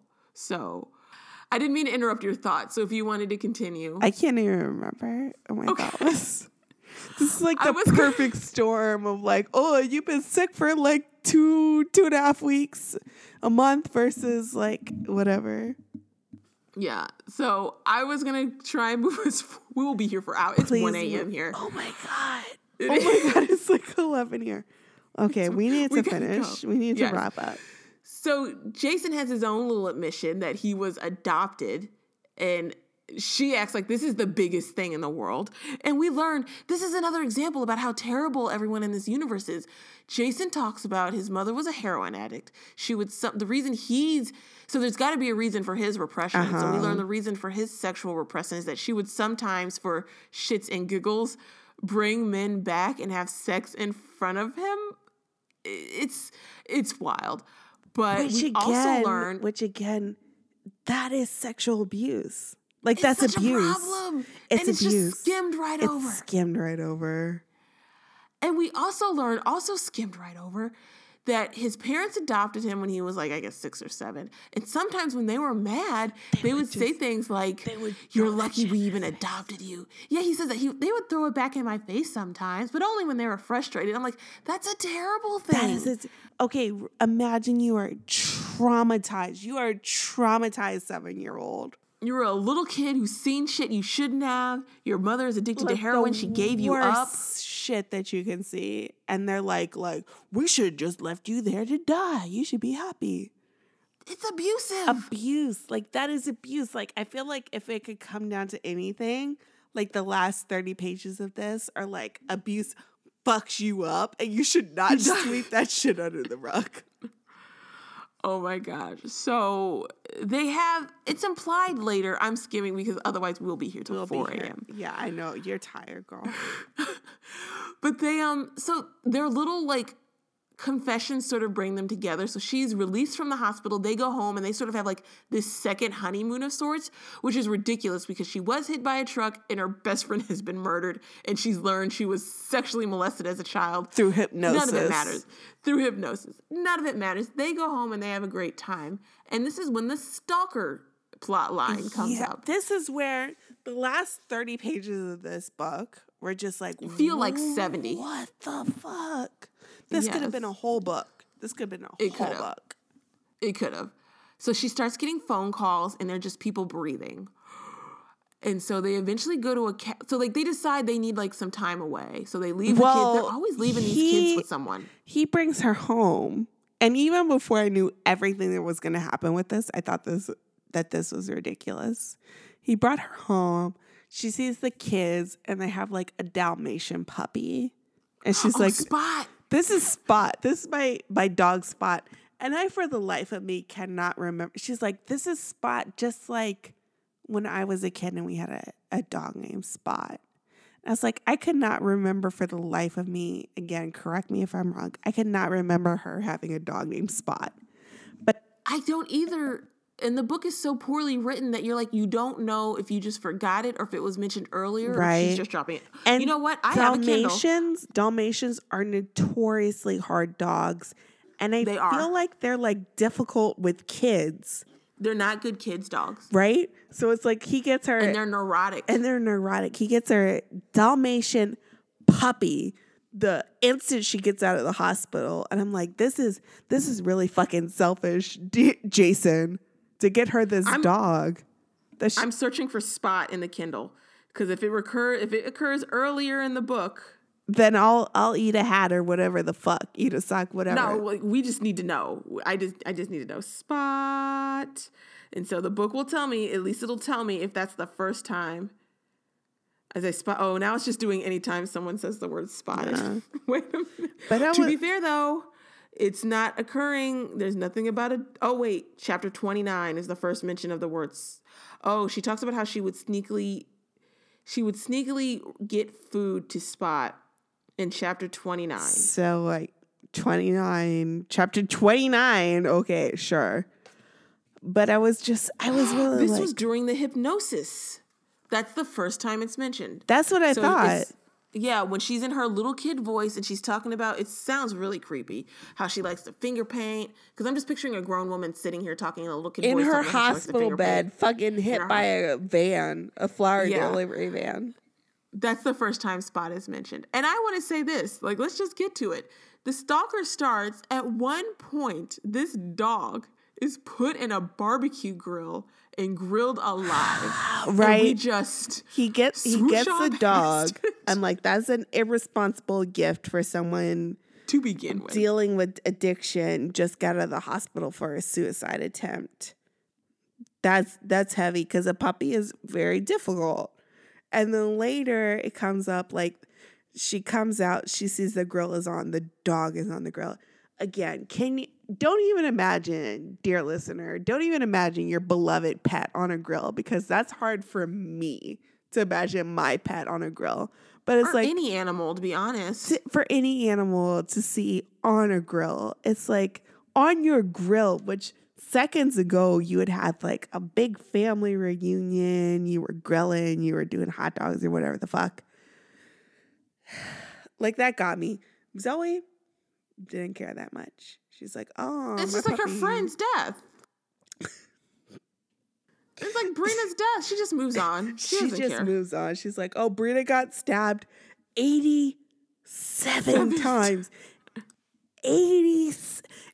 Count to 87 right now. 87 times her best friend since the first grade got stabbed.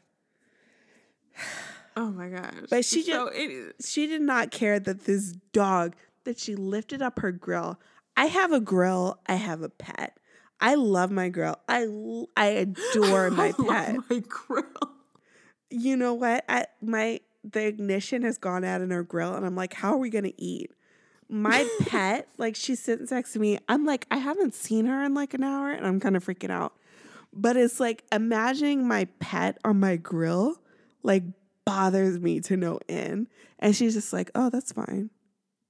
And it's just treated the same way everything serious in this book is treated. It's just, yep, that's the thing It's that like, happened. yeah. And then we move on. I saw a puppy on a grill. That's fine. And the puppy was only introduced 5 pages, so we as the reader don't really, I mean, I care viscerally in that it's an animal on a grill, but I don't care. Puppy. Not just an animal, because an animal could be a chicken. It could be some pork tenderloin. But a puppy, your Dalmatian puppy that your kids loved. It's just, so at some point, and I don't even feel like they do this because they want to get away from like the creepy stalker. They're like, we should buy a summer home. So they go into a cabin to go look at land for their summer home because they just don't give a fuck. They don't give a fuck. While they're there, they learn about the death of the secretary who was gutted like the pig. Did we really talk about Jason's background? We talked about that. We talked about his parents. We talked about his parents. We talked about his mom bringing the guys back. Yeah. And so I just want to say, like, from Jason going to a psychiatrist, which he was vehemently against. Which he needs. 3 days later, he's like, oh, you can suck my duck now. It's like, okay, cool. It's like he sees a psychiatrist for 3 days. 3 days, Daniel. Oh, yeah. Well, that's the thing. The specialist was only going to stay for 1 day. And he's like, oh, I need more days. We'll get all this wrapped up in 1 day. And then, it proves to be more complicated, so he stays for 3. So Jason finally sees someone to help him. And, like, now he's like, oh, okay, I'm going to take you. I'm going to do all these things. He's a super lover. And it's like, from this point on, Jason has no personality. Except for... None of them really do, to be fair. The end of this book is so weird. It's so weird. It's just kind of like I had to wrap up all these plot points, but like Zoe and Jason are cool. So let's just get to it. I'm sorry. I'm losing my mind. No, it's not your fault. It's this book. It's so ridiculous. And I feel like everything should be talked about. We started hours ago, dear listener. And I'm just like... I'm broken. This book has officially done it. But they're in there, and so Quentin shows up. He kills 2 police officers. Can I read one line? I'm so sorry. Sure. It's like she says she sees the police officer's eyes. And at some point, I just started like writing in the margin a line. And I stopped highlighting where I wanted to see it. But she's like, I saw the eyes, and I knew that was a dead man. I saw a small bullet hole through his forehead. And I was like, it wasn't the bullet hole that told you he was dead.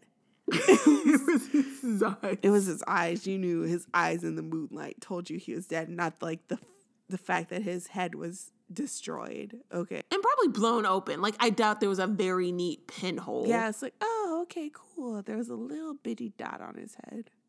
They have sex in a bearskin rug in this cabin. But they also eat chicken breast. They do. They eat on it, and then I'm like, ew. I was trying to explain this scene to my husband. I was like, they eat some fucking chicken breast with some rice. And I'm like, the most erotic meal you can think of. This goes back to the mural, which we'll get to in a second. It's like the most... In our food conversation. Of all the foods, they pick the unsexiest things. It's like the most erotic thing you could think of is a chicken breast, a dry ass, a notoriously difficult to cook protein with some fucking rice on a bearskin rug, and then you wash the dishes and you fuck on the... I'm sorry. It's so steeped into it. It's just unsexy. So let's just get... I'm losing it. I know. I hear you. So Quentin breaks in, and Zane tries to keep it a secret as to who he is. She like the assailant. This book is written sometimes like it's made for TV. Like she says like the assailant, a voice. And then all of a sudden she's like, Quentin. And then that's when we, the reader, know. It got me, girl. Quentin. It got me. I was like, I thought it was Tyson for sure. Oh, I had skipped ahead. I was like, what do I have left? I knew Quentin was going to come back. And he shows up and he's like he leaves Jason alive because he's like, I need him to get to you. And he's kicking him and beating him up. And at one point he walks over, and this is probably the only point where the book acknowledges that a rape happens, and he It's straight up rape. Zoe in front of Jason, and it's disgusting. And I'm like, again, what the fuck is this book? Who is this book for? Yeah. Because it ain't me. I can tell you that. I was like, I want to get off. Stop the ride. Stop the ride. I want to get off. And the book just kind of, so he's doing that. He's like in the middle of raping her. And I guess Jason finds the strength to get up and just starts beating him up. I want to point out. Yeah, because it sounds like we're rushing this. But this is, again, why I feel like this book was written in chronological order. Because I feel like even Zane at the end was like, oh, God, I'm tired. She says, a handful of Quentin's teeth were scattered across the floor. His teeth, again, I don't want to get too graphic. Think about all the teeth in your head right now. And think about a handful of your teeth scattered across the floor. That is such a visceral sentence right there. That it's like I'm thinking of like Cormac McCarthy. It's like I'm thinking about like whole novels written around like a really like specific like horrible image. It's like a handful of this guy's teeth. Jason beats him so bad that a handful of his teeth are scattered across the floor. And it is a And really, sentence. he should be dazed because we also viscerally hear about how he's kicked in the head. Kicked in the head. And kicked in the ribs. Chest. Again, like he doesn't go out for margaritas at the Cheesecake Factory, but it's like a broken rib is like a serious injury. It's like so much of the last maybe quarter of this book is so rushed. It just makes because this is my. Go ahead. This is another great part. No, go ahead. Well, after she viscerally describes the handful of teeth, so Zoe has pulled Jason off. And they're crying, and she like kisses him, and she's like, "I love you, Jason," and he's like, "I love you too, Zoe. This is forever." And she says, "Always has been, always will be." I'm like, we need your motto right now. That's why I wanted to make sure when I was a little more sober to make sure that I pointed that shit out, because she brings this shit up after she was raped, after like her husband has probably beaten a man to death. Teeth scattered across the ground. I cannot get over. They take some time. They take some time to say their personal. I would be like, shut the fuck up. I'd be like, get the fuck out of here. Call the fucking police. Like this guy whose mural I used to get aroused by, just like raped me and tried to kill everyone in this cabin. Tried to kill literally every person who I care about in this. You know what I mean? Go ahead. It's wild. They say that thing so much. It's like what you talking about, Willis? They say it so much. It's just like a saying in a sitcom. Like I expect this canned studio audience to like applaud. It doesn't make any sense. Black chick lit vaccines. I almost choked. But like that's what it feels like, right? Because it's always at the end of some craziness. It's always like some craziness has happened, and they're like, "Love always you, babe. Have been. Always have been. Always will be." And it's so meaningless. It is so meaningless.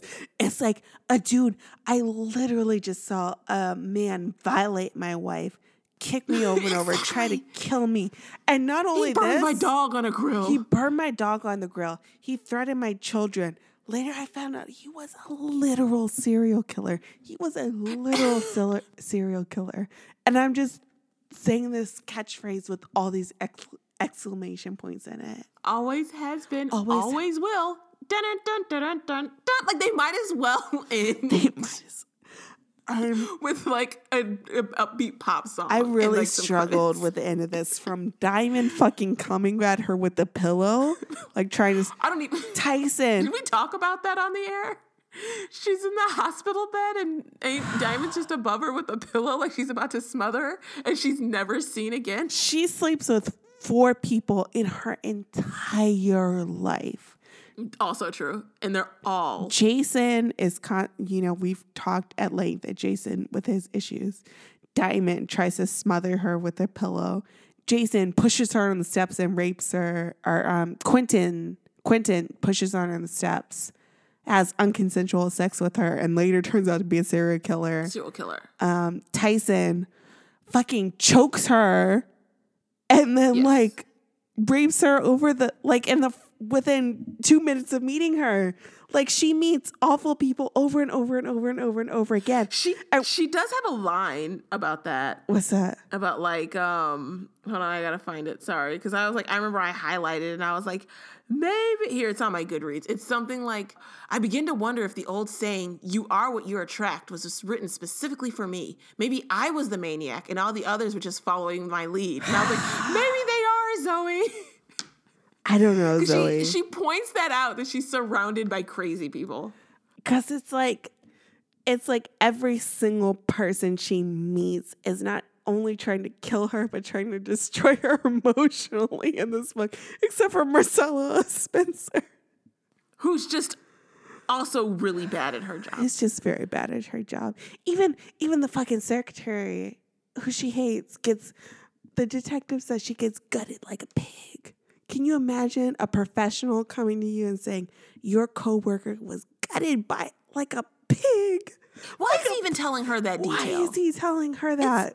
And everyone's so unprofessional in this universe. And Zane admits that this is not the way that a detective or a police officer should be speaking, because earlier with the 87 stab wounds, he's like, I shouldn't be talking to you like this. I'm sorry, we're breaking down completely, but it's like the end of this book is so rushed. And it is so insane that it's a whole separate book. You have no time to process what happens. You have no time. Well, and then the very end, there's a very short epilogue where we learn it's just, again, casually thrown out. Quentin was a serial killer. Quentin has like 15 bodies on his property. He had 15 bodies buried at the train yard where they had sex. 15. Two were his mom.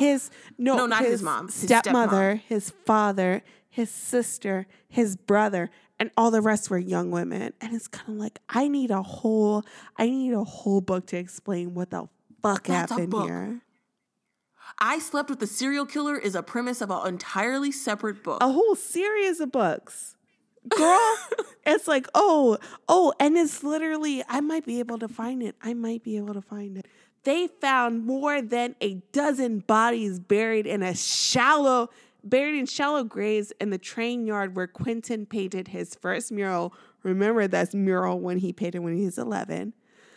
In the train yard where Quentin painted his first mural, the mural of the perfect family he wished he had, along with Tyson and Diamond, so the other two lovers. Oh, I didn't even realize she was in there. But yeah, he did say he admitted he killed Tyson, but I didn't forget about Diamond. Like, she's so worried about Zoe coming off as gay. Like, no part of Diamond's story is like written in this book. Yeah. Diamond fucking dies, and we don't hear about it until this. Along with she's such an afterthought. So along with Tyson and Diamond, they also identified the bodies of Quentin's brother and sister using dental records, which is fucked up. They obtained from court order. Again, that's more details we need. Just we got the dental records. Do we need to know that the court, like, I would presume so. Do we need to know that the court gave you permission to get the dental records to compare them to these bodies you found? I assume that's just how it works. 2 additional bodies were believed to be those of his father and stepmother. Quentin admitted to killing them on the 1-year anniversary of his mother's suicide. Quentin is permanently confined in the criminally insane ward of St. Elizabeth's Hospital. They are trying to get him to reveal the identities of the other victims, but he refuses. However, all of their remaining victims are believed to have been young females. That is a whole book proposal. And that's how the book ends that entire thread. That's the last. That is the last. And then we hear like Zoe, she's like, I'm in sex ads. I love my husband. I suck his dick all the time. That's fucking the next line is, my name is Zoe and I'm addicted to sex! ! Like, that's it. And the rest is her making like it's an icebreaker. The rest of it is making it fucking cool with her husband, that her husband is still into her.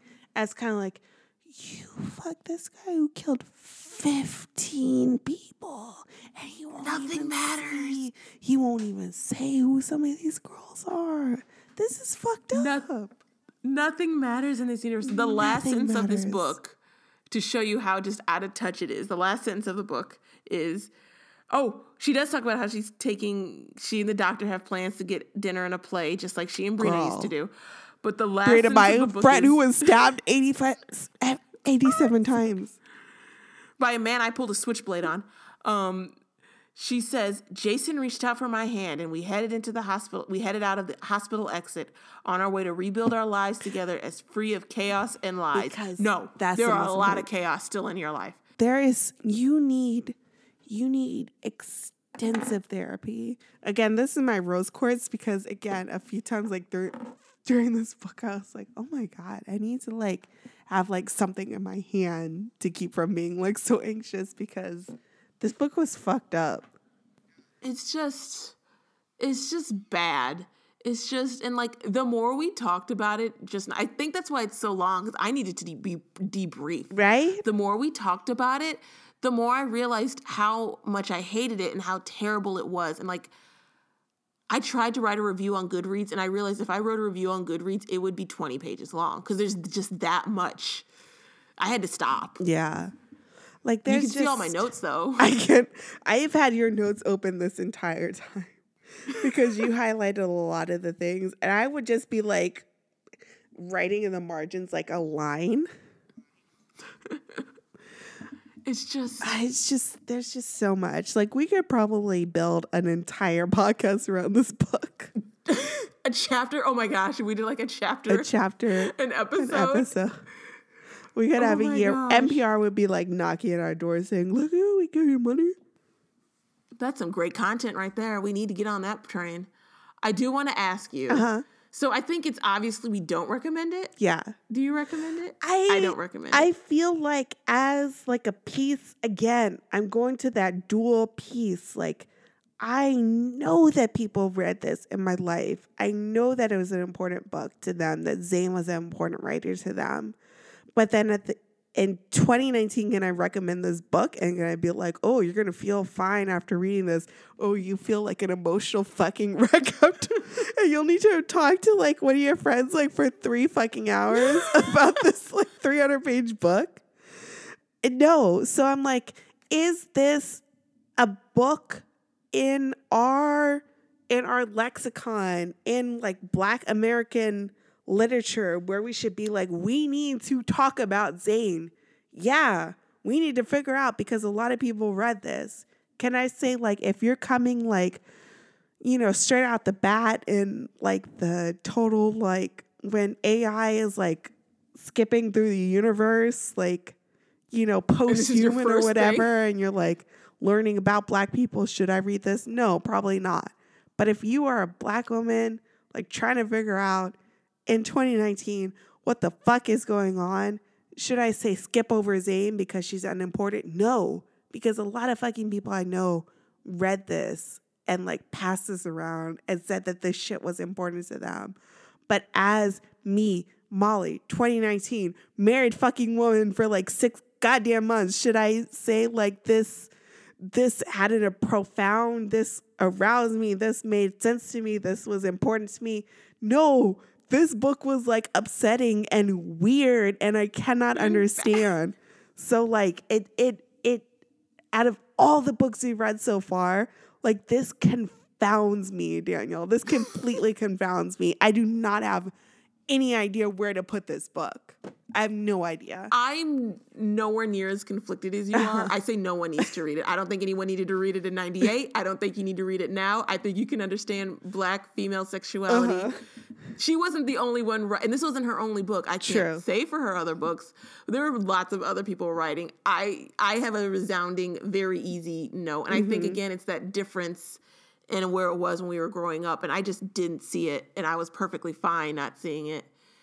Like, it didn't, there were other books that were going around. Zane was not it. And I'm perfectly fine saying, you don't need to read this book at all. Like, 2019, life has been hard enough. Just make your 2019 better and don't read it. Another question I want to ask, we did this last episode, I think last book, and I liked it, so I added it. What did you learn reading this? I don't know if I learned anything reading this. I don't know. I'm so confounded by this book, Danielle. I learned. Go ahead. Don't have adulterous affairs, and if you do, run a background check. That's what I got out of this. Right, girl. That's the only useful information I got out of this. Don't list yourself publicly in the white pages. Exactly, that's it. Yes. Give fake names to your club hookups. If you walk into a club and you see a silverback gorilla and some raccoons there, leave. So yeah. There's no reason for you to be there. That's what I learned. I think it's funny that we have this different view of it, and you seem to be a much more not passionate, but a bigger defender. I'm just burn I it. think if literally I hadn't had a friend who was like, Zane, I stole this from my mom, in middle school, and people passing it around. Because she said, what was it, Fly Girl?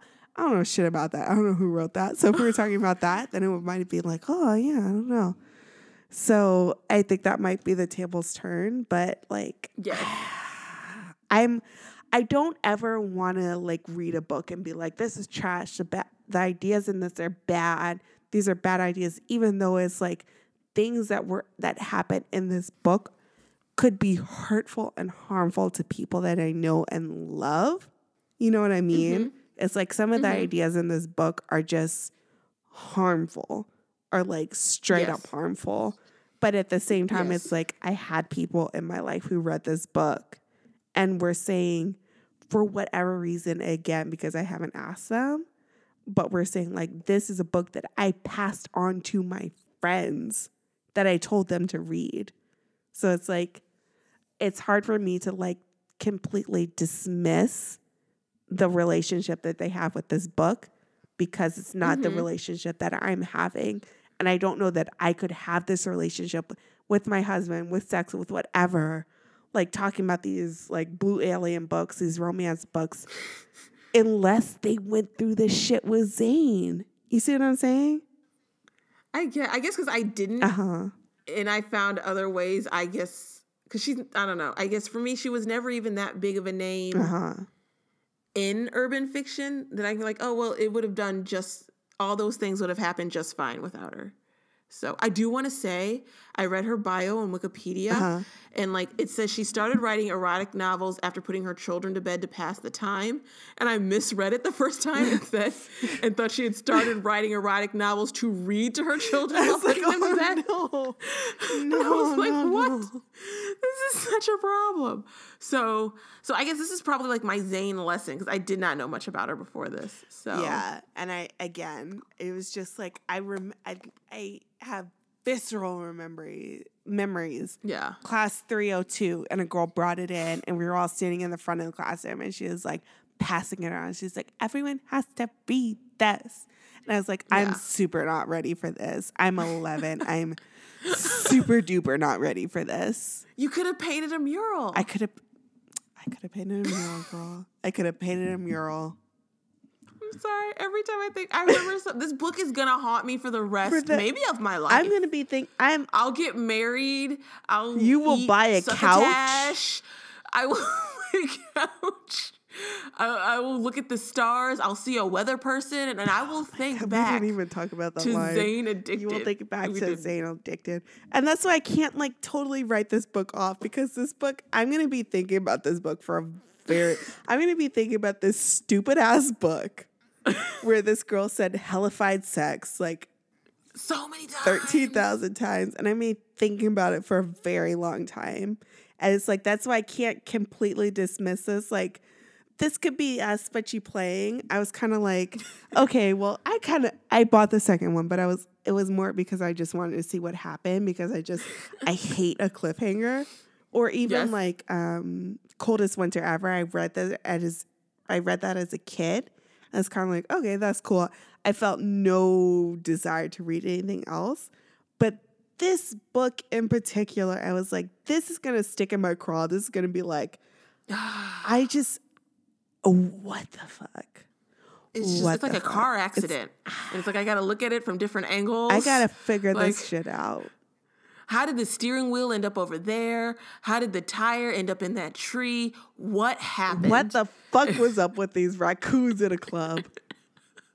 I think because I feel if we keep going, I feel like we're just going to so keep much saying, of it seems so familiar. Yes. I don't want to like poo-poo like a whole genre because I don't believe in like genre snobbery, but I can definitely say urban fiction is not for me. I get nothing out of it. I try to understand what people get out of it, but I don't get it. I will say, like, Sister Soldier I kind of got because I feel like she was trying to say something, and she was trying to say it in a way that'd be approachable to the people who are reading it. This could be us what we're playing. That offended me as a professional reader and writer. You know what? It was just so bad. People are going to hate me for this, but that's how I kind of feel about romance.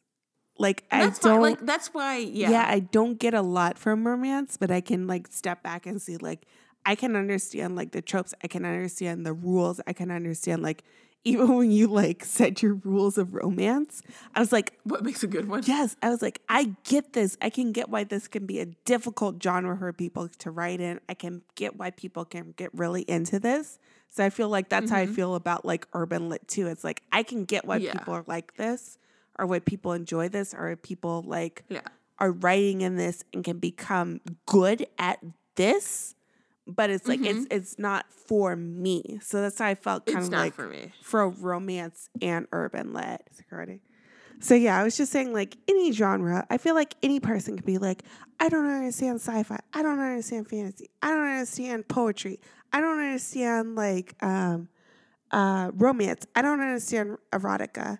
But it's like, you know, if people are finding importance, or if they're finding like if they're exploring these ideas, like, it's saying I don't understand is not synonymous with saying like this is not important, because it's like if you don't understand something, that doesn't mean that it's not important to somebody. So it would be disingenuous of us to like completely write off urban lit, because this is something like, you know what I mean? Yeah. Like it's Black female literature. And for us to be like, it's not this, or it's not that, or so, because I kind of see sometimes like some authors who focus on Black female writing, they don't want to do genre.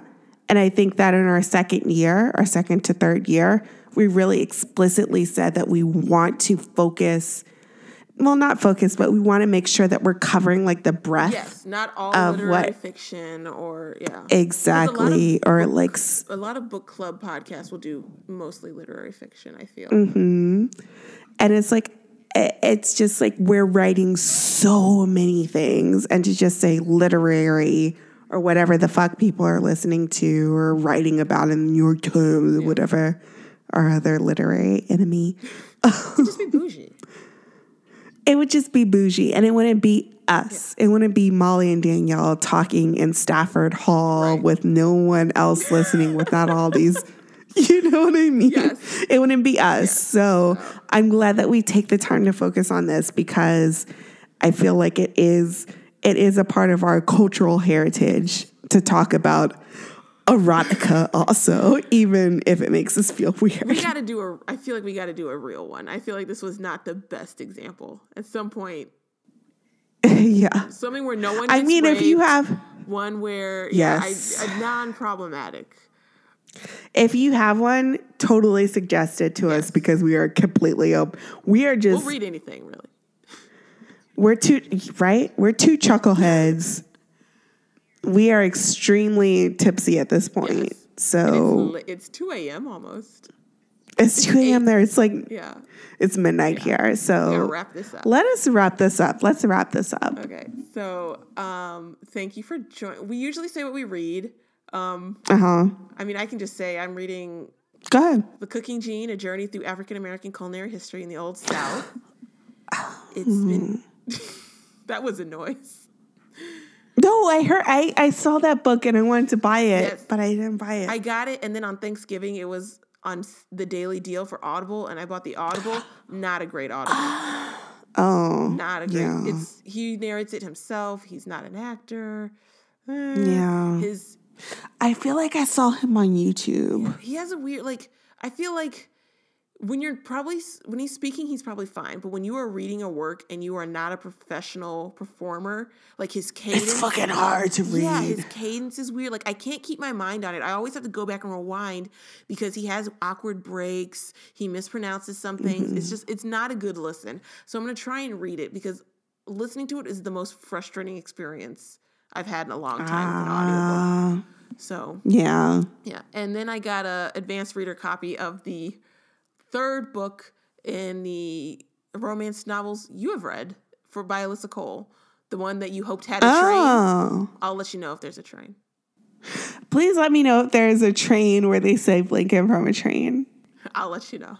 I want to say, look at yo getting advanced reader copy. It's so fancy. So it was on NetGalley, and I applied, and I was shocked as everybody else when I got approved. I was like, oh my God. I haven't been on NetGalley in forever. Since they were like the very first people to reach out to us to be like, Black Chick Lit. And then we filled out the whole thing, and then I don't think they ever published our answers. We got to find it. We shouldn't put that on the air. We got to find it. Okay. We should find it. What are you reading, Molly? Okay, so I meant to say at the start of this, because I've been coughing like a fucking fiend the whole time. I'll cut a lot of them out. I had a really bad virus. It wasn't quite the flu, but I had bad low body temperature, cough, all this stuff. And so I was like, I just need something to read. And so I read so at the start of the break, so I've been sick for about 3 weeks now. Oh. At the start of the break, before I started feeling bad, we went to see Into the Spider-Verse. I loved it. I checked out 2 of the Miles Morales books.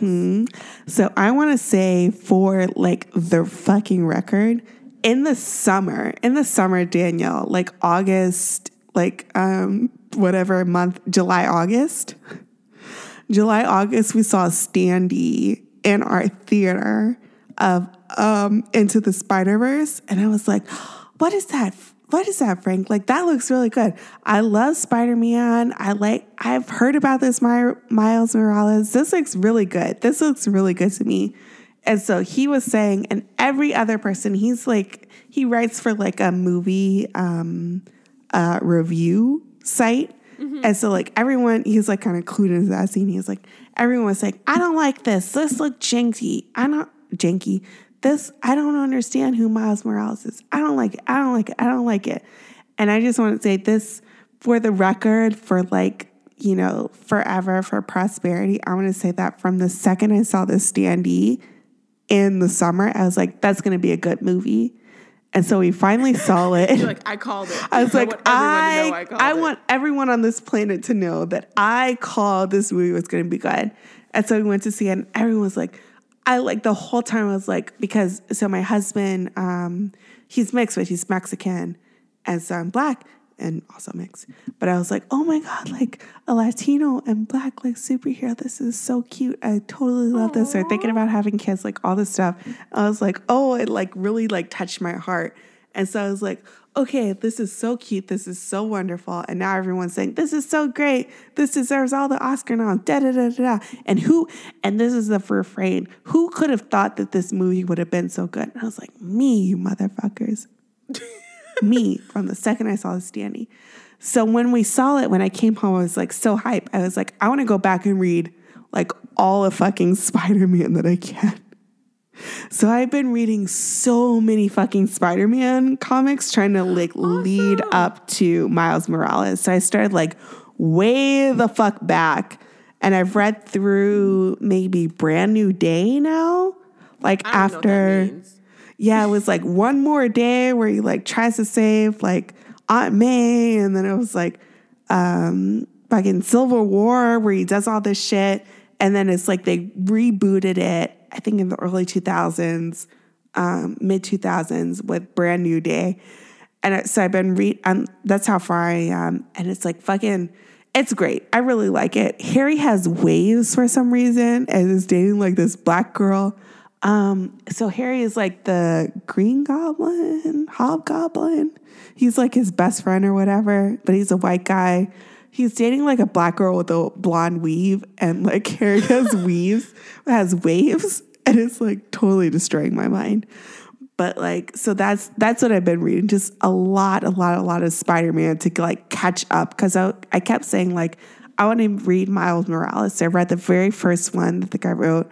And I was like, well, there's stuff in this that I'm not following. So I went back. I was like, there's stuff in this that I'm not following. So I went back. I was like, well, there's plot points in this that I'm not following. So I went back. So that's how I ended up like way like 1990s Spider-Man. Oh, wow. And I've just been reading since then. That's awesome. So that's what I've been reading. It almost inspired me to read like the Gwen Stacy stuff or Spider-Gwen, whatever that is. Spider-Gwen. I just got the Miles Morales one that I found on Hoopla. I don't even know where it fits in the canon, but I was like, I'm going to read it. So you are a much more committed comic book. No, it's just because I was so sick that I couldn't focus on anything. So I was like, let me get my like this old ass iPad out and like read this stuff. Yeah, Marvel, like what is it? Marvel Unlimited had like 1 week that's right. free deal. I was like, let me look at this and try to read. Literally, I was on the couch. I couldn't do anything. And I was like, let me try to read as much as I can. But I did pay for it for it was like a year for like half price, and it was like the code was Miles. I was like, fine. And I sent my little like, you got me. My cousin's little boy. She said that he was in the flower boy. The wedding? Not the flower boy. You call him a flower boy? He was a ring bearer, ring security for the wedding. Didn't we call them flower boys in the episode, like when we were talking about it? We might have. No, we called them the... Because I keep thinking of that album. The Man of Honor. I keep thinking of that album, Flower Boy. Okay. But I guess he really liked Spider-Man, and then he got really scared when he saw Spider-Man 3 because he saw Venom. And he said to his mom, my cousin, he was like, can you take my Spider-Man nightlight out of my room because it was scary? That's so sad. So I said, I sent him like a bunch of like Miles Morales stuff for Christmas. That's so cute. Yeah. It's been a whole thing. And we played like the video game while I was sick we didn't go anywhere over the break. I've been in my house for like 2 straight weeks. So this is why I have this sudden affection for Spider-Man, because I got Venom on Redbox, and I was going to read it after we were done recording. I listened to the We Hate Movies because you have me on that podcast now. Venom. I love that podcast. They did a Venom episode. I was like, I got to watch it before I listen. So I had gotten it. I was going to watch it tonight, but I was like, well, that'll be a tomorrow thing. No, because it's 12. It's midnight here. It's 2. So it's been 2 here. So we've been going a long ass time, and I want to make sure that you don't die of exhaustion. Okay, so we can wrap it up. Our bonus episode question, I think our next episode is about resolutions. Mm-hmm. I have some ones I'm excited to share. So if you have any book reading or book related, doesn't have to be related to reading, book related resolutions, you can share them with us at Black Chick Lit. Mm-hmm. On Twitter at Black Chick Lit. I've got to rewrite this. It's written backwards. You can share with us on Twitter at Black Chick Lit. On Instagram, I've tried to start posting there again at BCL Podcast. Mm-hmm. And you can also email us at, I'm reading this wrong on our thing. That's fine. You can also email us at contact@blackchicklit.com. Yeah. Don't forget to rate, review, and subscribe to us on iTunes and Google Play. I also noticed like fucking Kinja has a thing now, and we're on that shit too. Anywhere you see podcast, like just say Black Chick Lit and we will, benefit from this. Like I said in the last episode, we got one star review, and you know what? That's fine too. Like if you hate us, if you're like, this shit was too long, that's fine.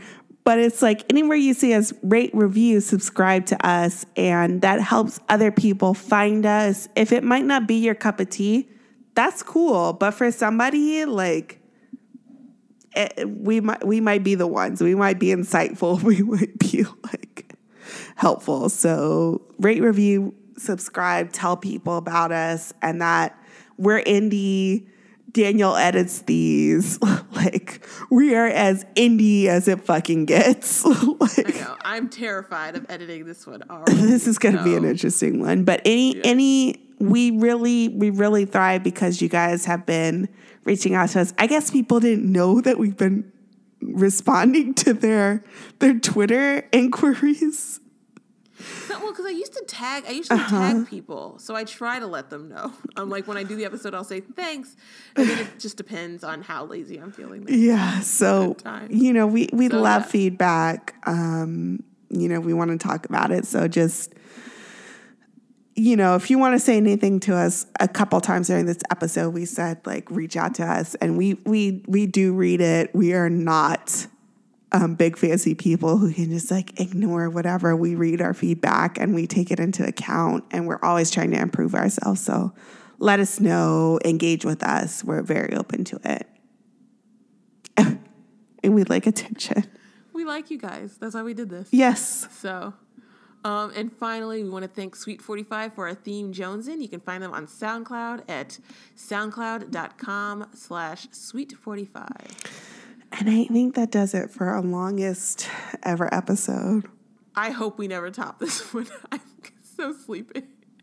But you know what? This is probably going loony at some point. This was a good episode. I feel. What I don't know. I don't know. We'll see if it is. I think it was. I think it was an interesting episode. I think that there was a fucking lot to talk about in this book. And we might have gotten too in the weeds, but I feel like we had to. There was no other way to talk about it. And that's why we'll split it up. Yeah. So we don't overwhelm you, but it had to happen. That book just hurt me. So next for our bonus episode in January, very easy. Send us your resolutions. That one will send us our book resolutions. We've already got, you put that excellent question about Goodreads. We might just pull from there. Are you gonna let it stress you out? I put 50. So, but we'll get into that next week. We'll get into it next week. So, all right. Thank you. Bye, we love you, and goodbye, guys. We're gonna go to bed and sleep off some of this alcohol Gatorade mixture. Oh my gosh, I'm so sleepy. Bye. Bye.